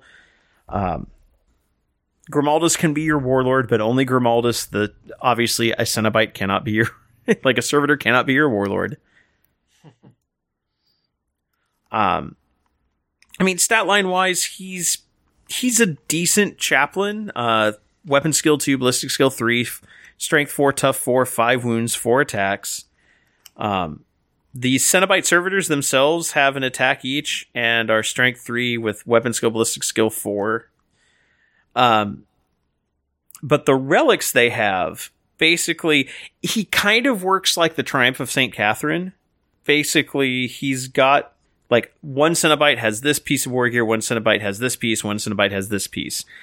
So the 3 pieces are the Banner of Fallen Crusaders. The bearer has the following ability. While the friendly Black Templar Corps character unit is within 6 inches of this unit, each time an advance roll is made for that unit, roll D3 plus 3 instead of D6. So everybody within 6 inches that start within 6 inches of him can advance 4 to 6 inches rather than 1 to 6 inches. The Remnant of the Fallen Temple has the ability, while a friendly Black Templar Corps or character unit is within 6 inches of this unit, they have a 6-up feel no pain on all wounds. And then the Scepter of Anointing, each time a roll is made to determine if a litany recited by this unit's Chaplain Grimaldus model is inspiring, add 1 to the roll, which means he inspires on a 2-up instead of a 3-up. And he knows the Litany of Hate and 2 other litanies. He can cancel psychic powers once per turn as if he were Psyker. So he can deny the witch. He's got a 4-up invulnerable. His Croesus is +2 strength, -2 AP, 2 damage. So he's hitting at strength 6, so not bad. And then once per battle, when Grimaldus dies, he comes back on a 4-up with 3 wounds remaining. Nice. See, with it being Halloween, I thought you'd say he'd come back as a zombie.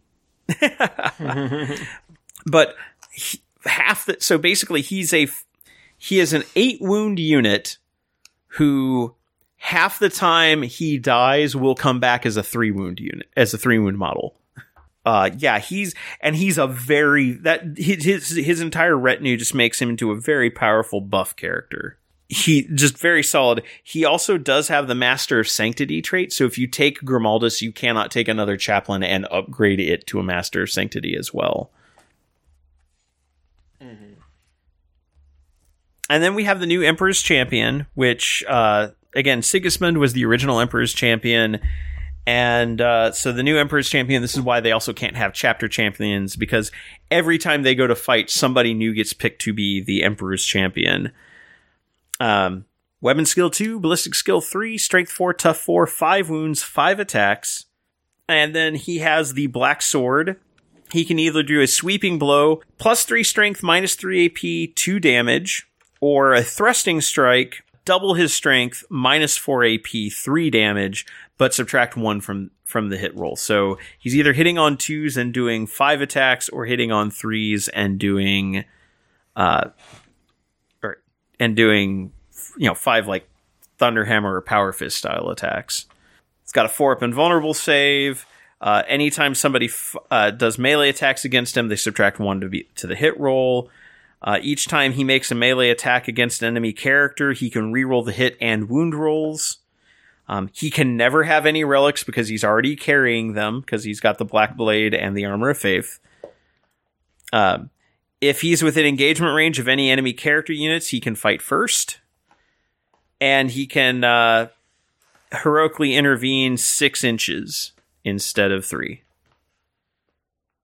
So he's, like, of the 3 characters, he's the one that he doesn't provide really anything else to the rest of the army. He's just a really solid character killer. And then finally, there's 2 troop units and 1 elite unit. The 2 troop units are the Primaris Crusader Squad, which is a new kit that was included in the army box, and it includes Primaris Initiates and Primaris Neophytes, which basically Primaris Neophytes are scouts. So we have our first official Primaris Scout equivalent. The one difference is Primaris Scouts have 2 wounds instead of the normal Neophytes and Scouts only having 1. But otherwise they have the same leadership, armor save, weapon skill, ballistic skill, and Neophytes can take bolt pistols, chainswords, or shotguns, or bolt carbines. And otherwise, Crusader squads, they're kind of a mix and match. They can't really take, they're Primaris, so they can't really take heavy weapons, but they can take like bolt pistols, pyre blasters, and then the sword brother comes with the sergeant, who is a sword brother, comes with a power sword. The unit always has 5 initiates, 4 neophytes, and a sword brother, and then you can go up to 11 initiates, 8 neophytes. As opposed to like old Crusader squads, which you could just have the initiates and skip the neophytes entirely. Mm-hmm. And then regular Crusader squads, like basically Firstborn style Crusader squads, they are the way they always were. They can take their 4 initiates and a sword brother, so it's a 5-man squad to start. They can take neophytes if they want, as long as they don't have more neophytes than they have initiates. Actually, no, do they even have that rule? Yeah, I don't see it on the. No, I don't think that. Crusader so you squad, could have a whole. Yeah, so you could have like 10 neophytes and 4 initiates. That's interesting because that once upon a time it was like they were very clear you could never have more neophytes than you had initiates. And then they have the one thing they could do before that they can't do now is like once upon a time you could build Crusader squads with like a special and a heavy weapon. Now at a 5-man squad, now you can do one or the other. If the squad has 10 models, you can do both. Although 5 of those 10 could be neophytes if you wanted. So, but otherwise, like other than the weapon selection and the neophytes themselves, and having 1 fewer attack base, that's the other difference. Is the Primaris Crusader squad has 1 more attack and their scouts have 1 more wound. Otherwise, there's not much difference other than in cost, because the Crusader squad starts smaller. It starts at like 5 power rating, and it's 13 points per model versus 16 points per model. So you're actually not hurt that badly not taking, like if you want to take old Crusader squads, you totally can. And then finally, the Primaris Sword Brethren, which is their equivalent kind of to like Vanguard Fets, but Primaris style. And it's one of the few Primaris units where they can take power mauls, power axes, thunder hammers, stuff like that. And it's basically just like an assault veteran elite squad. 3 up armor, 2 wounds each, 3 attacks. I think Blade Guard veterans would generally be a better choice. Although 22 models versus, or 22 points a model versus, as of this codex, which has probably been updated. Yeah, Blade Guard are way more expensive, like 35 points a model. So yeah, Primaris Sword Brethren are a cheaper option to give you something similar. They won't be as resilient, but they can actually also take a very varied list of weapons, so not necessarily a bad choice. And again, this is an army that's going to really want a lot of assaulty stuff. Well, and you can, the nice thing is you can take both. You can take those, and you can take Blade Guard veterans to have a heavier melee unit. Mm-hmm. And then finally, let's look at stratagems. Stratagems, there's a couple. Some of these have been updated from War of the Spider. I'm not going to get into the updates themselves. Let's look at them as they are presented here and just focus on that. There's Devout Push. This is a 1 CP strat that lets you, at the start of the fight phase, target a Black Templar core or character unit from your army, and then either, if it's not in engagement range of an enemy unit, it can move up to 3 inches as a normal move. It must end the move either closer to the closest enemy unit or closer to the closest objective marker. So being able to get an extra 3 inches to push you back towards an objective could actually be really good.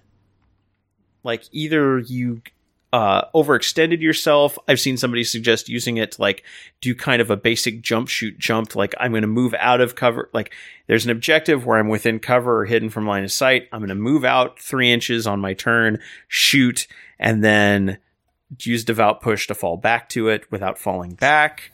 So Black Templars are the new Tau? Everything's the new Tau except for Tau. Kind of, yeah. Or if the unit's within engagement range of any enemy units, make a pile-in move with that unit, which could just be used to move more people into engagement range. So that can be handy as well. Let's see, Vicious Riposte basically says on a 5, like every time a model in one of your Black Templars core units is destroyed on a 5-up, they do a mortal wound back to the unit they're fighting. Crusader's Wrath. If the Assault Doctrine's active for your army, you use it in the command phase. Until the start of your next command phase, each time a Black Templar's model from your army makes a attack with a pistol or melee weapon, the AP improves by 1 on a wound roll of 6, cumulative with the Assault Doctrine bonus. So, like, it's once per game strat. I don't know if I ever need that much AP necessarily if I'm already getting the benefit from the Assault Doctrine, but I suppose. Extra AP is always good. Yeah. It's 2 CP, though.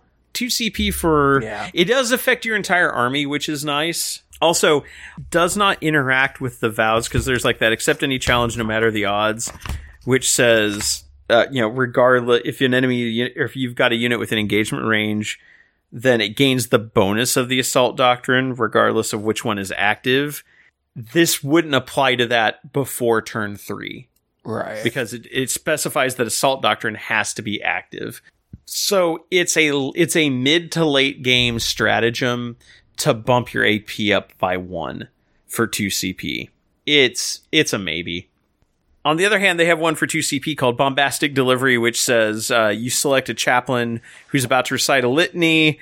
It just automatically goes off, and they can recite an additional one this phase. So not only do they automatically cast it effectively, they can still do another one too. So it's like they get a free one that automatically goes off. That one's really solid. They can give, let's see, we see a lot of these where they can give sergeants or sword brothers, like some of the relics. They can give them an extra warlord trait in the army. They can, champion of the feast. I like this one. Select a Black Templar's model from your army that has the word sergeant or sword brother in their profile. Add 1 to their attacks and wounds and improve their weapon skill by 1. So you can basically make one of your sergeants a mini character, which is kind of cool. They have Abhor the Witch, which they've had since stratagems were a thing, where they ignore, like, they can shut off a psychic power they can deny psychic power on a 4-up. Tenacious Assault is where they play the witch trick of on a 4-up, you can't fall back from me, unless the unit can fly. So that's one place where Tau have one up on them. You can't catch crisis suits that way. Strength of Conviction. This one's actually pretty cool. You use a stratagem in your command phase. Select a Black Templar's core unit from your army until the start of your next command phase. It has objective secured. So that unit of Blade Guard veterans or Terminators is now objective secured for a turn. Nice. So, it lasts until your next command phase, so it goes through your opponent's turn too, which means you might be able to shut down your opponent from scoring points for, like, controlling more objectives for a turn. Or it might get you points for holding, it's a stratagem that lets you disrupt your opponent's plans. That's actually really solid. Shock and Awe. It's always nice to see Land Raider stuff, because Land Raider Crusaders, while they don't work with any of the Primaris stuff, are still kind of a very Black Templar thing. This one lets you disembark a unit after the Land Raider Crusader they were in has already moved, which normally you can't. Now, they can't move further. They just get their disembark, but they can't move again this phase. But they can still charge because that's in a different phase. So move up your Land Raider 12, use this to disembark, get that extra movement from disembarking, and then be able to charge. Something we haven't been able to do out of Land Raiders for a long time, so it's kind of cool to see that. Nice. And then the last one really of note is Exemplars of the Crusade. Lets your Sword Brothers do extra hits when they roll hit rolls of 6. But for Sword Brethren units, so it'd have to be on, like, the Primaris Sword Brethren. And then our secondaries, Purge the Enemy, bathe your blade in the blood of your foe. This is very character-focused. At the start of your first command phase, you select a Black Templar's character model from your army to issue the challenge, and your opponent must select one character model from their army to accept the challenge. If either player does not have a character model, they must instead select their warlord.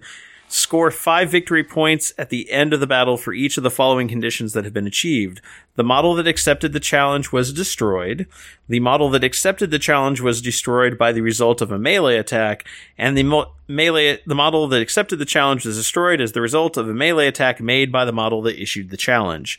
So if you just kill the model, that's still at least 5 points. If you kill him in melee, 10. If you kill him with the character that issued the challenge, 15.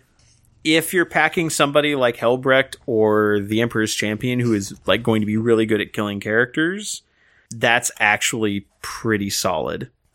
If you're not going to be doing that, then I would not take that one, but it's also not action based, so it's a good strategy even if you have accept any challenge no matter the odds. Under Battlefield Supremacy, we've got Allow Not the Worship of Unclean Idols. This is a progressive objective. Score 4 victory points at the end of the battle round if you control one or more objectives that were controlled by your opponent at the start of the battle round, and a Black Templar's chaplain unit from your army is within range of that objective marker. That's a couple of moving pieces that are going to make this one a bit harder to manage, because it has to be an objective you took that turn, and there has to be a chaplain nearby. That seems like a big ask. Mm-hmm. Because it's also either going to require... I mean, in Black Templar style, it would encourage you to keep pushing forward and pushing forward and pushing forward, and you only have to do it 4 turns to max out. 3 turns will get you 12, so that's 4 objectives you have to take from your opponent, which means you're either having to like kind of start on the back foot and then take objectives, or take one and then kind of let them have it back and then take it again and then let them. That one's, I don't know if I like that one. Yeah. And then finally, under No Mercy, No Respite, we have Carry Out Your Vows. This is both a progressive and an end game. You can select this secondary objective if you have selected any Templar vows, which you don't have to, technically. You should always, but you don't have to. The objective consists of a progressive and an endgame component. You can only score victory points for the endgame component for the Templar vow that was selected at the end of the read mission briefing step, and not any other vows that are selected during the battle. So like if you use that chaplain litany to let somebody else fall under a vow, that one doesn't count. It's only the one you picked at the beginning of the battle. So the progressive is you score 4 victory points at the end of the battle round if the number of enemy units destroyed by melee attacks made by Black Templar units from your army is greater than the number of friendly Black Templar units that were destroyed during the battle round. You can score a maximum of 12 victory points during the battle from this component. So at least to max out, in at least 3 rounds, you have to kill in melee more stuff than they kill of yours total. And then the endgame component is you score 3 victory points at the end of the battle if any of the following apply. If you took Suffer Not the Unclean to live, then the enemy warlord model has to be destroyed by a melee attack made by a Black Templar's character unit from your army during the battle. So basically, if you take this one and if you take Suffer Not the Unclean to live, you can double dip with bathe your blade in the blood of your foe. If you took Uphold the Honor of the Emperor, which is a very, very good one, a Black Templar's infantry unit from your army that is not below half strength was in the enemy deployment zone at the end of the battle. Depending on how you take it, that doesn't seem like that hard to pull off. Also, excluding character units, so you can't just have like the Emperor's Champion run up and like, I did it. The Abhor the Witch, Destroy the Witch says that vow was selected before the battle, and any enemy psyker character units were destroyed during the battle. That one's like an almost auto take if you take Abhor the Witch, Destroy the Witch. And then Accept Any Challenge No Matter the Odds vow was selected before the battle, and an enemy unit with a starting strength of 20 or more models, or an enemy unit with a wound characteristic of 20 or more was destroyed during the battle. That one you only take if your opponent is taking huge blobs or knights. I mean, like, because there's really not much else that would fall under that. It's like if you take Accept Any Challenge No Matter the Odds and your opponent is playing MS, you don't take this secondary objective because you will never max it out.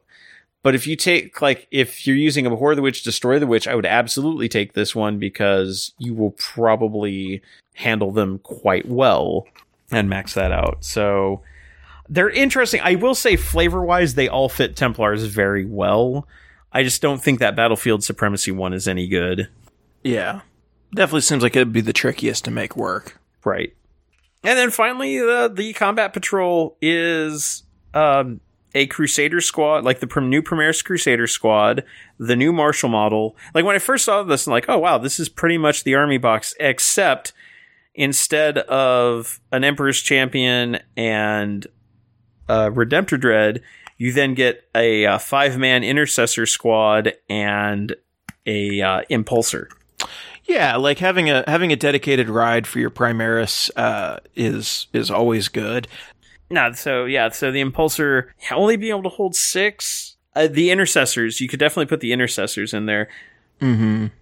And they say the Primaris, completing the force is an Impulsor in transport, perfect for moving the Intercessors into the ideal firing position or bringing the Primaris Crusader squad to the fore. No, it's not.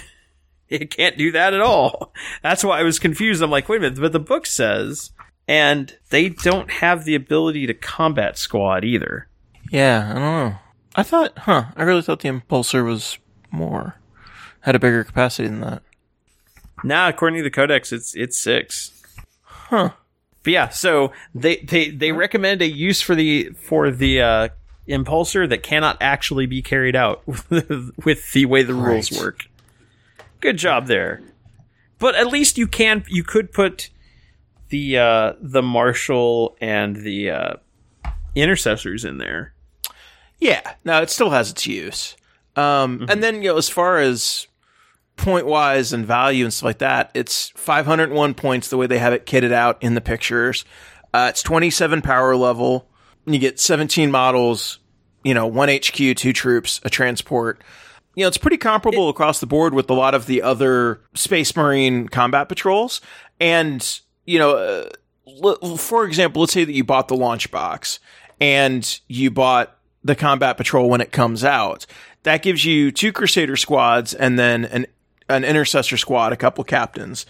And then you could buy... And an Emperor's Champion. And an Emperor's Champion. And then you could potentially buy, the Dark Angels combat patrol to give you another chaplain. You could buy the Death Watch patrol to give you another lieutenant and an apothecary. And then, more intercessors and aggressors to go with it. So, this actually does kind of pair pretty well with some of the other combat patrols, assuming that you're not wanting to lean super heavily on the Crusader squads. And if you're wanting to lean in on the Crusader squads, 2 of these could be good. To get 2 squads of that, and then enough to make an Intercessor 10-man squad or 2 5-man squads. So I do think this is a pretty solid combat patrol to start off with for this army. Mm-hmm. If I was going to double up with if I didn't get, let's say I didn't have the army box is a good double up point for this. Another one that I think would be a good double up point, or that would go pair well with this combat patrol. Let's say the army box isn't available anymore. It was available for a little while. They still have them in stores. They had them at the GW store when I was there yesterday. But the Dark Angels one is also a good match. It has a Redemptor Dread. It has a chaplain, which is, I think, one of the big things. Yep. And then a 5-man Intercessor squad and then 3 Inceptors, which are a nice aggressive, kind of close shooty unit. So yeah, and so I think that wouldn't be a bad combo either, because getting a chaplain would be very good. Oh, so the other combat patrols, the Blood Angels combat patrol isn't terrible, except for the fact that it comes with the librarian that you can't use. But correct, a unit of infiltrators and another unit of intercessors and aggressors and another impulsor, that's a good way to build out this army too, if you don't mind the fact that you just can't use the librarian.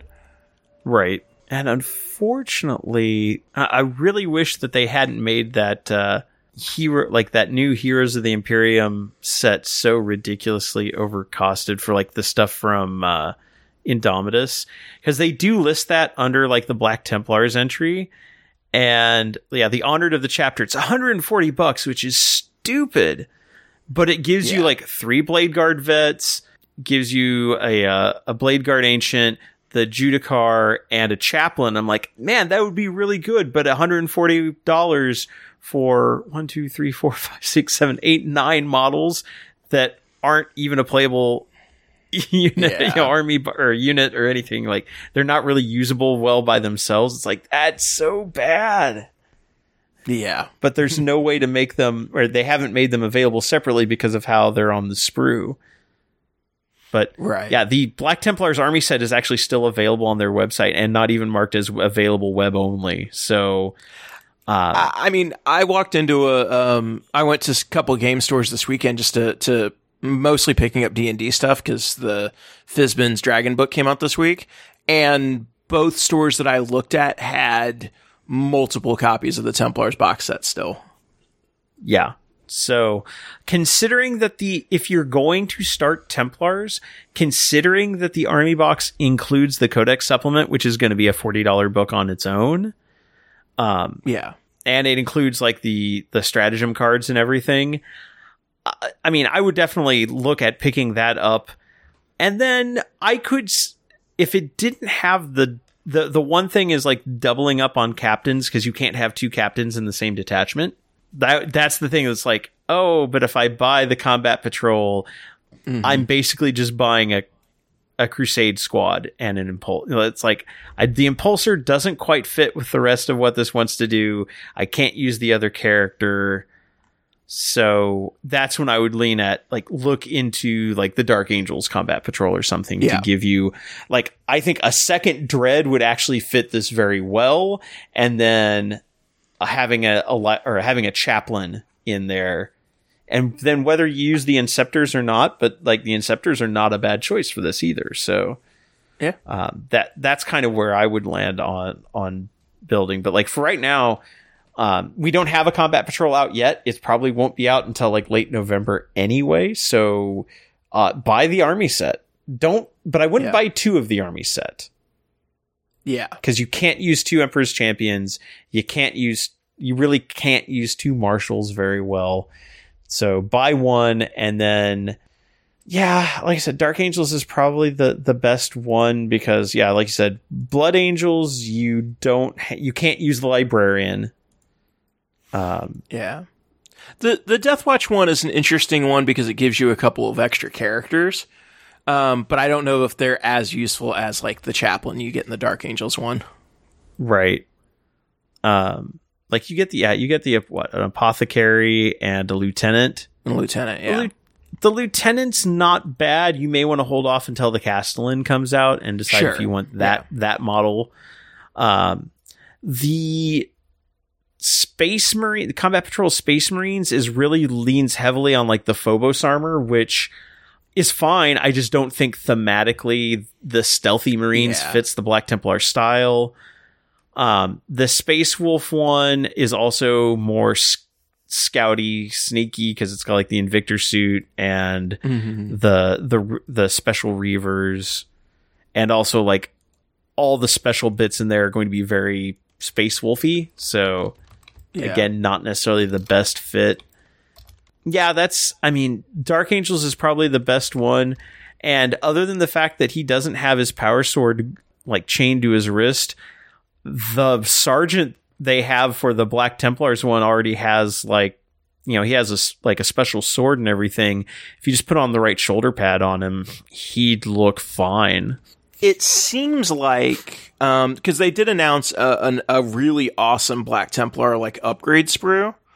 Yes. And it seems to me, like looking at the pictures of the Combat Patrol, that sprue is included because like the Impulsor has like the sword across the front. And right. Like that. Yeah. So if that's the case and that is included, you will have more than enough bits to take like that Combat Patrol Dark Angels and Black Templar them up.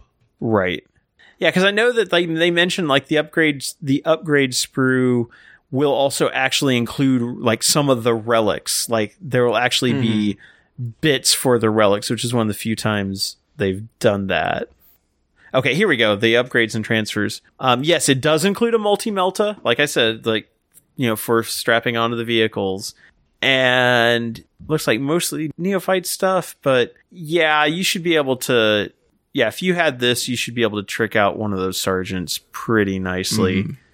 And yeah, some of the upgrades are made to go with like special upgrades that go with like the chaplain and stuff like that. So yeah, I think that's where I would go, is like when that upgrade sprue comes out, if you like buy the army box now to get the like the Codex supplement and the cards and the Marshal and Emperor's Champion and everything, and then buy one of those upgrades and transfer boxes and the Dark Angels Combat Patrol. And I think that will give you a nicely fleshed out, because then you can do like, you'll have a Crusade Squad, and then like you'll be able to put together so you'll have a 5-man Intercessor Squad, and then 2 Redemptor Dreads, and Chaplain, Emperor's Champion, Marshal.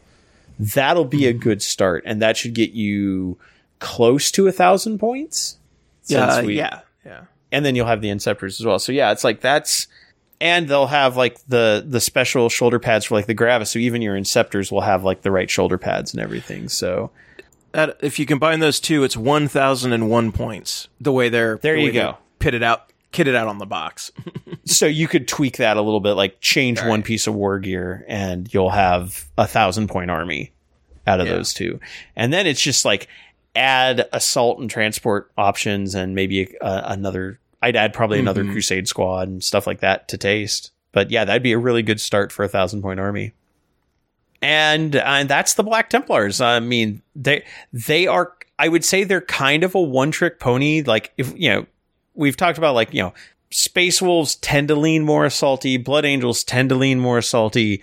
Black Templars are like all in on assault. I mean, that's what they're going to be. They're going to be an assault army. They are going to, they have the potential to be a very strong, dedicated anti-psyker army, which, as we see Grey Knights and Thousand Sons starting to climb their way up the competitive lists, Black Templars will be an interesting foil to that. And again, I know there's a number of competitive players who kind of, just like we're looking at what you can do with Grey Knights, looking at what you can do with Black Templars. And I know, like, for example, Ben Sherwin is a huge Black Templars fan and has been for years. So I imagine he is very excited to see what he can do with this. So yeah, so I loved playing Black Templars back in the day, even though, like I said, some of the implications of the army, it's like the army fluff itself are a little as an army, they are a lot of fun. They didn't always do well in older editions, because those editions, shooting won the day over assault for several editions. But I think in 9th edition, they have the potential to actually really, with the smaller table size, more terrain, if they can weather some of the alpha strikes that will come their way, they can put some serious hurt on a number of these armies, theoretically, that have been doing well. So it'll be interesting to see what Black Templars do once they really hit the competitive scene in earnest. And that takes us to hobby progress. So I haven't painted anything yet, but I have been building stuff and buying stuff to like upgrade some of my sister's stuff into plastic. I built the Penitent engine. So last time I think I had my Paragon Warsuits built. I built the Penitent engine from the army box, and then I bought a box of 2 more. So I have a unit of 3, so I can retire my metal ones, because those things are just, well, the bases are bigger. So to be absolutely legal game-wise, I wanted to swap to the smaller ones. Plus, those metal models are a nightmare to transport, and hope they don't come apart in pieces. So I'm much happier with these new plastics. And then I picked up a unit of Retributors, which I haven't put together yet. And then I still have I have another unit of Zephyrim to build. I've got to build the Seraphim from the army box and do hand swaps so I can give them a couple of hand flamers. And then my Dragon Forge bases came in, my 28 mils for my Repentia. Nice. So I went ahead and picked up a box of Repentia. And so that gets me up to a unit of 9 and a Sister Repentant, or Mistress of Repentance, or I guess Repentia Superior now. So I've got a unit of 9, and then I've got the 4 and Repentia Superior from the army box. So on eBay, I tracked down 5 more, like another set of 4 from the army box, and then like 1 from like a blind bag set. So I will have 2 units of 9 plus Repentia Superiors to put on those bases. So I'll have those all in plastic now, because the plastic sculpts are also just more dynamic and better than the old metal ones. So I don't mind replacing them. And then Bellacor's next. I got a Be'lakor to build and paint, so that will be the next thing. But I think I have all the... Oh, and I picked up a Palatine yesterday. They're finally back in stock. So I will have like all the sister stuff that I've wanted to buy and build for the new set. Like for the new model line. Except, well, I take it back. There's one thing left that I haven't picked up. The Triumph. But no, I actually don't want the Triumph. Okay. Partially. I mean, the Triumph is a beautiful kit, but yes. It's intimidating as hell. I allow myself one crazy model like that a year, and that this year that was a Morathi. So give it a couple months. Yeah. Right. No, the other thing but no, and also I don't know if the Triumph is it might be temporarily sold out right now. I'm not sure. But let me know. There's one at the local game store here. Oh, don't do this to me. Don't do this to me. Okay, I didn't do that to you. Yay. I mean, if people want to send in money through Patreon to help it never ends, does it? It never ends with this group. Okay. It's available on the website right now. Okay, so it is still available. See, I was telling myself it wasn't because it would have saved me the trouble. Oh, but it's in stock. It's in stock for you right now. But the Castigator, the new tank, that's the one I have. Yeah. Like I've thought about it. They've had one on the shelves at the GW store the last couple of times but it's also like it's an $80 tank, and I'm like, I've got other things I'm picking up, especially with me just having ordered the Chalmouth box. I'm like, I'm good for right now. But yeah, but it is tempting, but I haven't done it yet. But that is what I have done. I was finally able to pick up my more Sacrosanct, Celestin Sacrosancts, the Mace Melee Sisters. So I picked up 2 more boxes of those, and I'm finally got all my bases for like my Paragon Warsuits and other things ready to go. So yeah, I've been working on building sisters, and I think I mentioned last time, but I think I've hammered out a paint scheme that I like. So I'll start hopefully being able to work on that later this month. Is it gonna match like Robin Mine's colors? No, I'm actually Turbo Dork makes a really cool like metallic purple called People Eater. So I'm gonna use that as like the basis, and then I'm trying to remember what because there was a Bolter and Chainsword has a sister like template painter. So you can like try out different hex codes and paint schemes and stuff on their image, which is pretty cool. Basically, it's going to be purple, and I believe white and red as some of the accents. So okay, so purple, white, and red as opposed to my purple, white, and gold, and Rob's white and bone and purple. So we're all doing purple in some fashion or other, right? Although maybe I might have to use that metallic purple if I do some knights next year, Kev. Yeah, no, it's a really cool color. And Turbo Dork makes good stuff. So, I'm excited to get everything built, and then I will get working on, break out the airbrush and start. Oh, here we go. Found it. Purple, silver, and red was the color scheme that I'm kind of going for. So he only matches us with the purple. Yeah. But anyway, that's what I've been working on. Well, then I'll continue our sisters trend here. Because I decided I wanted to try something slightly different for the US Open, and I had more sisters models I hadn't put together. I'd been working on that. They got all together. They got all primed. I've been busy painting them. I have about half of them done. And the goal is to get them painted this week, so then next week I can do basing and then have a week to rest before heading out there. Nice. So, but having a week to rest, you're not going to be painting right up until the end? No. Who are you? I'm trying to get things done earlier, and it's a great time for painting in my mind, because, I mean, I like to paint with sports ball on in the background, and we've got the World Series going on. There's football on both Saturdays and Sundays, so it's easy times to find time to just zone out to paint while sports ball is in the distraction in the background. Fair enough. Well, and with my work schedule, I haven't had a whole lot of time to do stuff, but I have actually managed to at least get assembled 10 of my 20 Beast Snagaboys, and am looking to pick up another 20 so that it gives me options for how I can run units of them. That's all I've done. And sometime on like a Sunday or something, you are going to have to come by and get all the orc stuff that I have for you too. Yes. Yes, I do. We'll figure that out. Yep.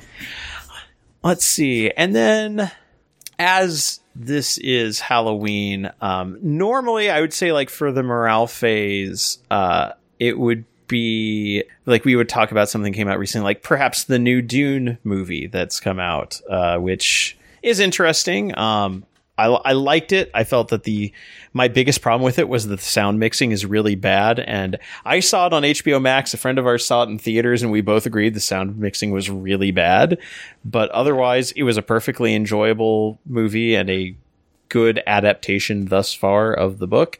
But instead, I want to talk about a project that my partner and I did over this last month, which was we decided and I'm not sure what put the idea in her mind, but she wanted to go with it, and I thought it was cool, is we did a project called Undead October, where we basically put together a list of vampire, zombie, and ghost movies to watch a movie a day every day for the month of October. Unfortunately, because of like the week where, like our kid got sick and then we got sick, and then like other days where just stuff came up or schedules didn't work out, we weren't able to watch a movie every day, but we still got over halfway through the list. And we decided, like, once we were like halfway through the month and we're like, yeah, this is not panning out quite as well as we would have hoped, we decided to shift the focus to movies we had not yet seen. So we ended up skipping a few of our favorites. Like, I didn't get to watch Interview with the Vampire. There were a couple that we did, like, we didn't watch What We Do in the Shadows or Shaun of the Dead because we've seen those, but we did manage to catch a number of good horror movies. And then a couple that I was a little like movies I hadn't seen that I ended up being kind of disappointed in. So just a quick rundown of some of the ones I've seen. We started off with The Hunger, which kind of considered a classic early 80s vampire film with David Bowie in it. Very, very artsy to the point where the artsiness got in the way of the storytelling, and the logic kind of fell apart in the last act of the film. But it was interesting. I don't know if I would recommend it, but it was okay. It was actually directed by the guy who would eventually direct Top Gun. Did not feel at all like that. But yeah, it was a Tony Scott production. Okay, so yeah, we saw The Hunger. We finally watched Dead Snow, the Norwegian Nazi zombie movie, which like started off as kind of like normal, like young adults partying, being murdered by something film, and then kind of turned into like a completely over the top horror comedy. Yeah, it's an interesting one. I enjoyed that one. And there's a sequel that like just keeps going in that over the top direction that is almost even better, I think. Let's see. We watched Let Me In, which is the English version of the, again, like Scandinavian vampire movie Let the Right One In. But from what, like, I checked it out beforehand, like, which one should we watch? Because a lot of times an American version may not be as good or quite hit the right notes as the original. But from, like, everything I saw, they're like, the difference is one's in English and one isn't. Like, they're really, really close. They are very similar. Yeah, the director of the original obviously didn't want an American version done. But as soon as he saw it, he's like, "Oh no, this is very good." And it's Matt Reeves directed it, who directed the last 2 Planet of the Apes movies, and then is directing the Batman, which comes out next year. So yeah, Matt Reeves was really director. Yeah, no, it was really good. We really enjoyed that one. It was one we had watched before, but we hadn't watched it in a long time. Bram Stoker's Dracula does not hold up well. It is not a good movie. I remember seeing, and like both of us, like we remember seeing this in theaters in the 90s when we were like young, and it's just like, oh man, this is so cool. We'll go back and watch it again. It's like, oh, this is really bad and heavy-handed and not good at all. Yeah. Also a lot more nudity in that movie than I remembered. Not that that's necessarily a problem, but it's just like, wow, there was just a lot more just completely gratuitous nudity than I remember there being in most 90s films at the time, especially a Francis Ford Coppola kind of artsy vampire movie. Let's see. Reanimator. This one was just stupid cult classic undead fun with Jeffrey Combs, who is fantastic in everything he does. So Reanimator is the single best Lovecraft adaptation, I think. And it's not even like particularly close to the original story. It's so good. It's stupidly fun. Yeah. Let's see. Other movies. Yeah, here's the week that we missed, but we did watch we watched Vampires vs. the Bronx, which we'd seen before, but if you hadn't seen it, it's a very good kind of urban New York, I don't want to say retelling or even homage, but it's kind of in the vein, pardon the pun, of Lost Boys, which we did also watch during this, but it's that same thing of like young teenagers find out that vampires are infiltrating their neighborhood, but in this case it's framed as a story about gentrification. Like vampires, like message film here, but sucking the life out of the Bronx by basically saying, yeah, all the people who live in the Bronx, you won't be remembered anyway, and we're going to make this place better, and we're going to move in and suck the life out of it and make it make it a place for us. So definitely, like I said, message movie, but also just a fun, interesting take on like that young people versus vampires trope. We did watch the 90s version, like the 90s remake of Night of the Living Dead, which also very, very close to the original, but with a slightly different ending. Yeah. But I think it holds up well. I think it was still pretty good. Yeah, it's actually one of my favorite. It's one of the earliest zombie movies I remember seeing. Mm-hmm. Let's see. Fright Night, the original 1980s Fright Night. How did this spawn a remake? It wasn't good. It got a remake with Anton Yelchin and David Tennant and Colin Farrell? Yeah, I believe so. And it's not a good movie. It's a good premise. It's not a bad premise. It's just poorly executed. Now, granted, I have not seen this movie in probably 20 years. I remember, remembering it being a good movie, but I also have not watched it. I remember Bram Stoker's Dracula being a good movie, and right? It is not. Yeah, yeah. So, I have no doubt that you're correct that it's not a good movie. But there's also some movies that I saw as a child, whatever, that kind of hold that place. I'm like, I don't know that I ever need to go back and rewatch them because my memory is going to hold up better than the film itself. The Fog, the John Carpenter 1979 ghost movie. Interesting plot. You could tell it was done on a real tight budget, but it was an interesting ghostly revenge story. I thought it was fine. There was a remake in the early 2000s, and from what I understand, also not a good remake.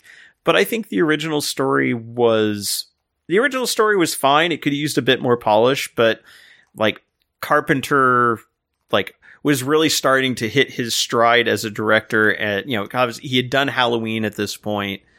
And I think, he did this actually around the same time that this is what led into him doing Escape from New York. And then he also did The Thing around the same, in like the early 80s. So he's really hitting his stride at this point, and I think it holds up pretty well. Let's see. Little Monsters. This one came recommended by a friend to add to the list, and I'm glad they did. It is, Little Monsters. It's a zombie film that takes place in Australia and involves a deadbeat uncle, not even a deadbeat dad, a deadbeat uncle who gets roped into accompanying a kindergarten trip to a local like zoo and nature park because he's got the hots for the kindergarten teacher. And it turns into a zombie, not apocalypse film, but a zombie attack movie as zombies get released from a nearby U.S. Army testing facility, which there are actually U.S. Army facilities, like covert facilities in Australia, so it's not that far-fetched. But zombies end up, it's like the research facility is right next to this nature park. And so the zombies are assaulting the nature park while the kids are there. And it's all, not only is it about protecting the kids and keeping them safe, but keeping them from knowing that they're any real mortal danger too from these zombies. Also, Josh Gad plays a children's like TV host who it gets roped into the entire scenario. And I think he enjoyed this role so much because I get the impression he hates being the voice of Olaf at this point from Frozen. Yeah, it's a very Rainbow Randolph kind of role. Yes. That he plays that is pretty great. It plays out really well. I was amused by the not a Hemsworth like slacker, uncle. Uh-huh. He was very, very well, it was amusing. I enjoyed it a lot. And it is probably one of the sweetest zombie comedies I've ever seen. Like, it actually has heart. Like, it's a very sweet little film. I honestly think I enjoy it more as a comedy than Shaun of the Dead. Just a little bit. It's really close, but this one was, and it might just because this one is more fresh in my head, but I did really enjoy this one. Yeah.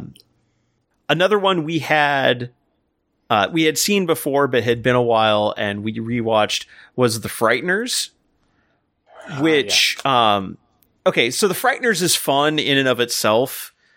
It's an okay film. It's not a fantastic film, but it's good. And it's this interesting, like, conversion spot between Peter Jackson before The Frighteners, when he was mostly known for doing just utterly gross out oddball horror comedy pieces like Dead Alive or Meet the Feebles or stuff like that, and the Peter Jackson we know who did Lord of the Rings.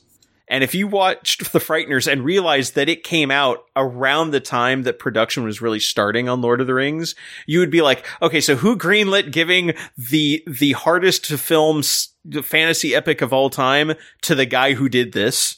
Because it does, like, you don't get any sense of, like, this is even a thing he could do. Well, like, my favorite example of just, like, completely, like, gonzo next projects or, like, change between projects is George Miller, who did Babe, Pig in the City, while also doing the Mad Max movies. And he has been quoted, like, when he was doing the press runs and stuff for Babe, he's like, oh, yeah, I've had this story's been in my head for, like, the last, 10, 15 years. And I've been, actively working on a script for 10 years, which means during the production of Mad Max Beyond Thunderdome, he would leave the set, go into his trailer, and work on the script for Babe, which is just mind-blowing to me. Didn't he also do Happy Feet, too? Yes. Yeah, he also did Happy Feet.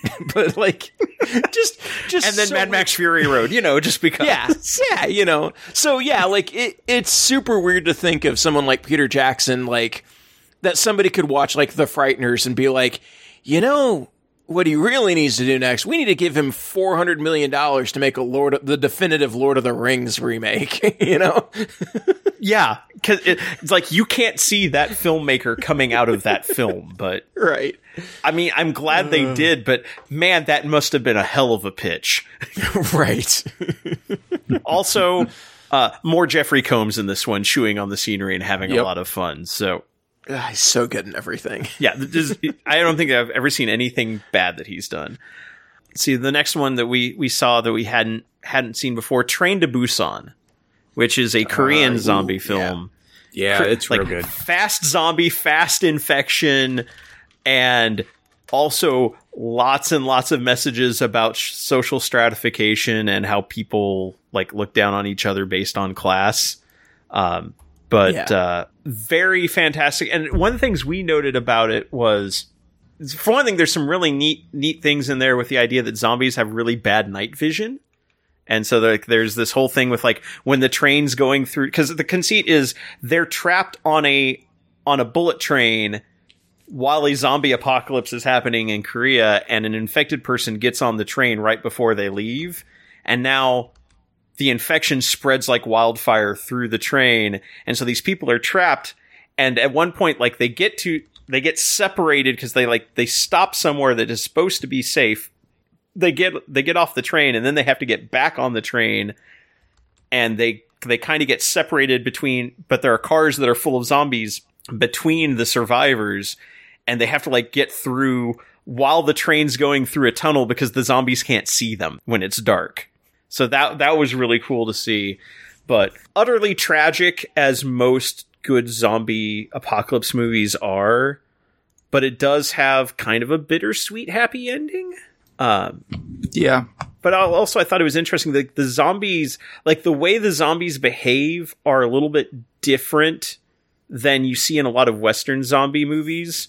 These zombies were like very kind of like twitchy and bitey, as opposed to like more of like the kind of the slower, like groping zombies we see in a lot of other zombie films. Mm-hmm.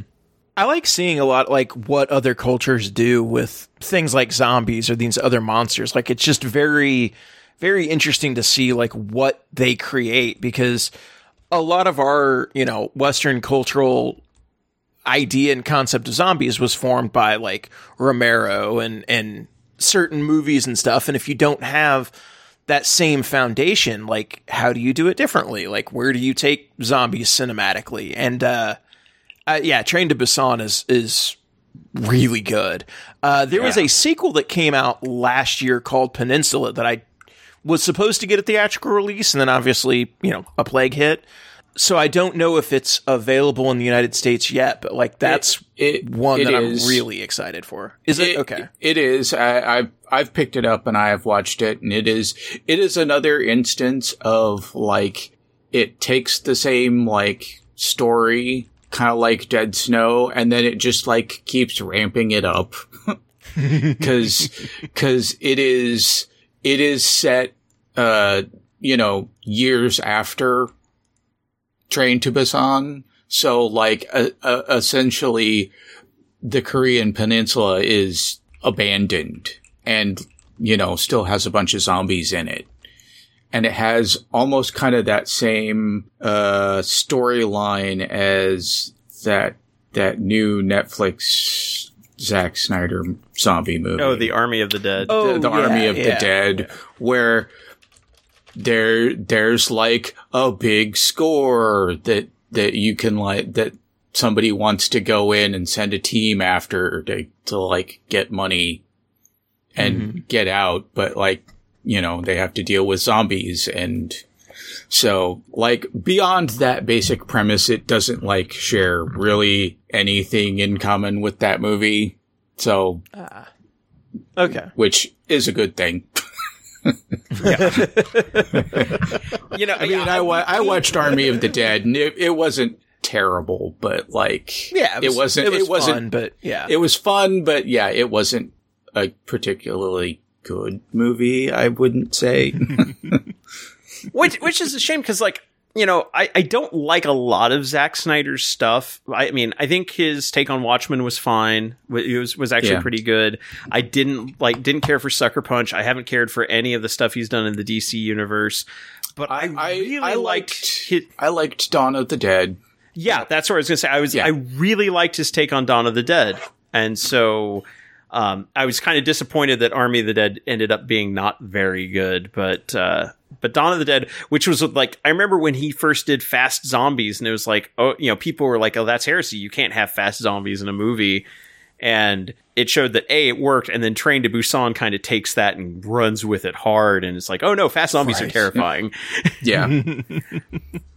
Another one we watched, which I think it felt like almost a hybrid zombie vampire movie because it had kind of that feel of zombie apocalypse, but with vampires, was 30 Days of Night. That one was really good. Yeah. And like, I liked the fact that for the most part, the vampires didn't speak English and they didn't subtitle it. Like, you don't know what the vampires are saying most of the time. And it did a pretty good job of like showing like how you could get completely isolated and how that would wear on you mentally in all of this. It was based on a comic that was originally pitched as a movie. Nobody took the pitch as a movie, so he made it into a comic. It got popular enough as a comic that he repitched it as a movie, and this time it got picked up. And it was, it was really good. I liked that one a lot. Yeah, it's been a real long time since I've seen it, but I remember really liking it. Yeah, very like animalistic vampires too. These are not neat little bloodsuckers. These guys are just maul you to death and drink everything that flows out. And then last two that we caught, one was a movie that I had seen and is one of my favorites, but my partner had never seen, and that is a Japanese-based ghost film. It was like a American-Japanese hybrid film called The House Where Evil Dwells, which is actually the one place I found it available streaming without having to buy it or rent it. It's on Paramount Plus of all places. But it is now some of the movies we watched in this, like they're kind of slow burn. They kind of like don't really let you know what's going on. And then there's like, a mid-film reveal of everything. Not this film. This film starts out 1840s Japan. This samurai discovers his wife having an affair with his student and murders them and then commits seppuku. And then then it fast forwards to the modern day, and then it's like this writer and his wife and daughter are moving to Japan, and their friend at the local consulate helped find them a house, but he got it really cheap because it's supposed to be haunted. And they start having weird ghostly encounters from like the first day they're there, and it quickly spirals out of control for them. And there's a lot of things going on with like the ghosts not just like they do normal like poltergeist stuff, like move stuff around and break stuff and play with the lights and things like that. But the ghosts will also like step into their bodies and possess them and make them do things that they wouldn't normally do. Like the ghost of the woman who is having an affair steps into the wife's body and like pushes her to like call their friend at the consulate and say, you should come over. I want to sleep with you, and gets them into having an affair. Or the ghost of the samurai steps into the dad and it's like, oh, you won't drink your soup, daughter? I'll pour it down your throat because you're refusing to listen to me. It's like, and like just causing like psychological trauma. The ghost, like one of the ghosts like attacks him while he's like photographing like pearl divers and tries to drown, like convinces him to fall into the water and tries to drown him. There's a Zen Buddhist monk that tries to help them exorcise the house. I'll say that the story doesn't end in a way that implies that worked really well. But it's got it's another one that has a very kind of tragic ending, and like when the tragic ending happens, there's no denouement. It's like there's the ending and then credits. It's like, so this movie does not mess around. It starts you right off in like, yep, there's a murder and there are ghosts, and then the ghosts do their thing. End of movie. but it is an interesting journey in the interim. And then the last one, we caught this one last night, and it is fantastic. It is a very understated, reserved movie. It's available on Netflix, and it's called He Never Died. And it is basically kind of a vampire film, but not exactly. And it stars Henry Rollins as the main character. Oh, right. Okay, yeah, I've seen this one. I liked it a lot. Yeah, it is really good. He has a very, like I said, understated and reserved, and one of the reasons he's reserved, basically, I don't want to give away the twist on it. Yeah. But he's somebody who he lives his life is basically built around, he sleeps, he goes to this diner, he goes to play bingo 3 nights a week, and that's pretty much all he does. He has this very simple routine he follows. And the reason he follows this routine is because he's trying to keep himself in check the way an alcoholic might try to keep themselves in check by like following a routine and not falling into bad habits. And then a number of events happen involving people he either normally interacts with, or somebody like his daughter shows up at one point that he didn't realize he had. And his life starts to spiral out of control, and he falls off the wagon big time. Yeah. Yeah. And there's that. There's also like mobsters involved, so it's kind of a, but not exactly vampires against the mafia kind of thing going on. And again, I don't want to, I can't spoil more than that because this movie is understated. They don't do the reveal of what's going on until really late in the film. And it's not a movie that like teases a lot of stuff either. Like it's a slow burn. It's a slow build up, but it's really, really good. And it was a great movie to kind of finish out the month. Technically today we're supposed to try to watch Cabin in the Woods to kind of like finish up the, it's like here's the all things horror and Halloween movie. Mm-hmm. But with like trick or treating and stuff like that tonight, I don't know if we're going to get a chance to. But if nothing else, if we finished out on He Never Died, then that was a good movie to end on. Yep. Nice. And I'll say I actually got an opportunity a couple of weekends ago. Had a little mini movie marathon with my sister. Watched the Halloween 2018 remake, which we had both seen, and then watched it was streaming on Peacock Premium, the new Halloween Kills, which for John Carpenter slasher style movie, they are quite good. They are probably aside from like the original Halloween, these are probably some of the best like in the sequel lines for Halloween. And so, these two, aren't they? They are considered like official sequels to the first Halloween and like skips everything else, don't they? Right. They actually, in fact, Halloween, without, spoiling too much, Halloween 2018 picks up, 40 years after the original Halloween and does pretty much disregard all of the other like sequels. And then Halloween Kills like expands upon that and gives kind of a little bit of a small peek at like kind of the alternate timeline, the things that happened a little more explicitly during like the in-between time. Interesting. I don't know if I've ever, like, I've seen bits and pieces of the original Halloween. I don't think I've ever actually seen it, like sat down and watched it. So It's really good. I was like, maybe I need to do that next year, like have like slasher film, October, and catch up on some of those. No, the original Halloween is like the archetypical like slasher film. Like it's really good. It's very atmospheric. It's very terrifying. And then pretty much every other Halloween movie has been garbage.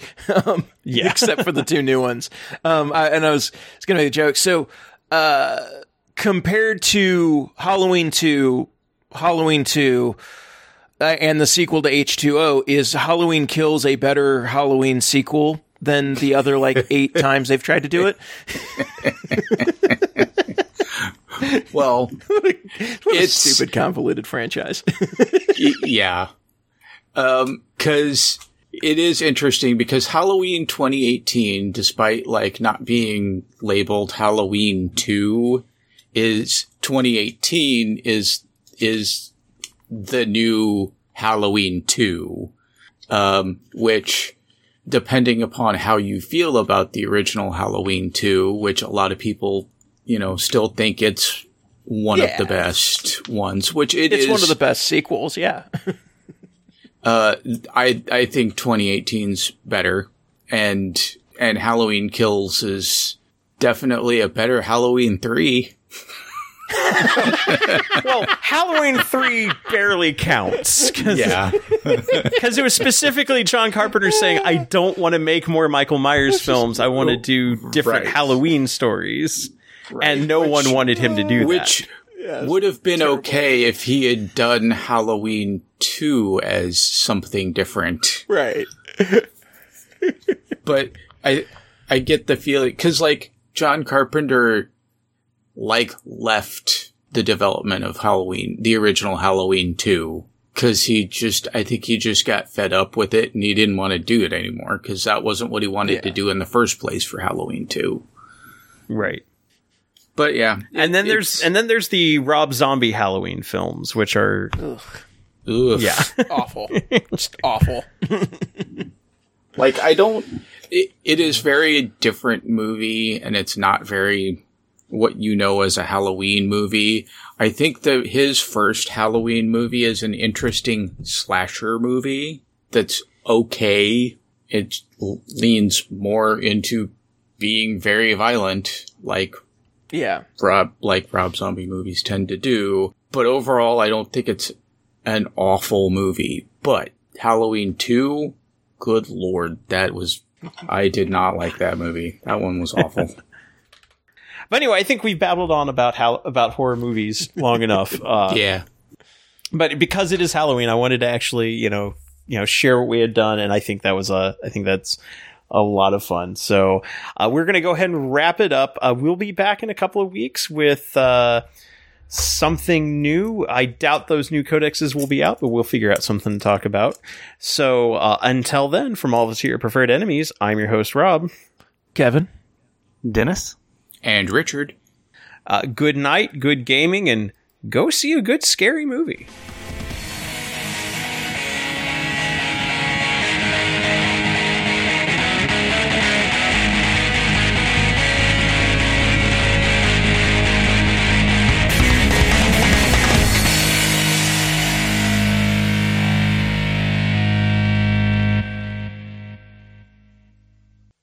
Preferred Enemies is an Undergopher Radio production and is licensed under Creative Commons Attribution Non-Commercial Share-alike 3.0 Unported license.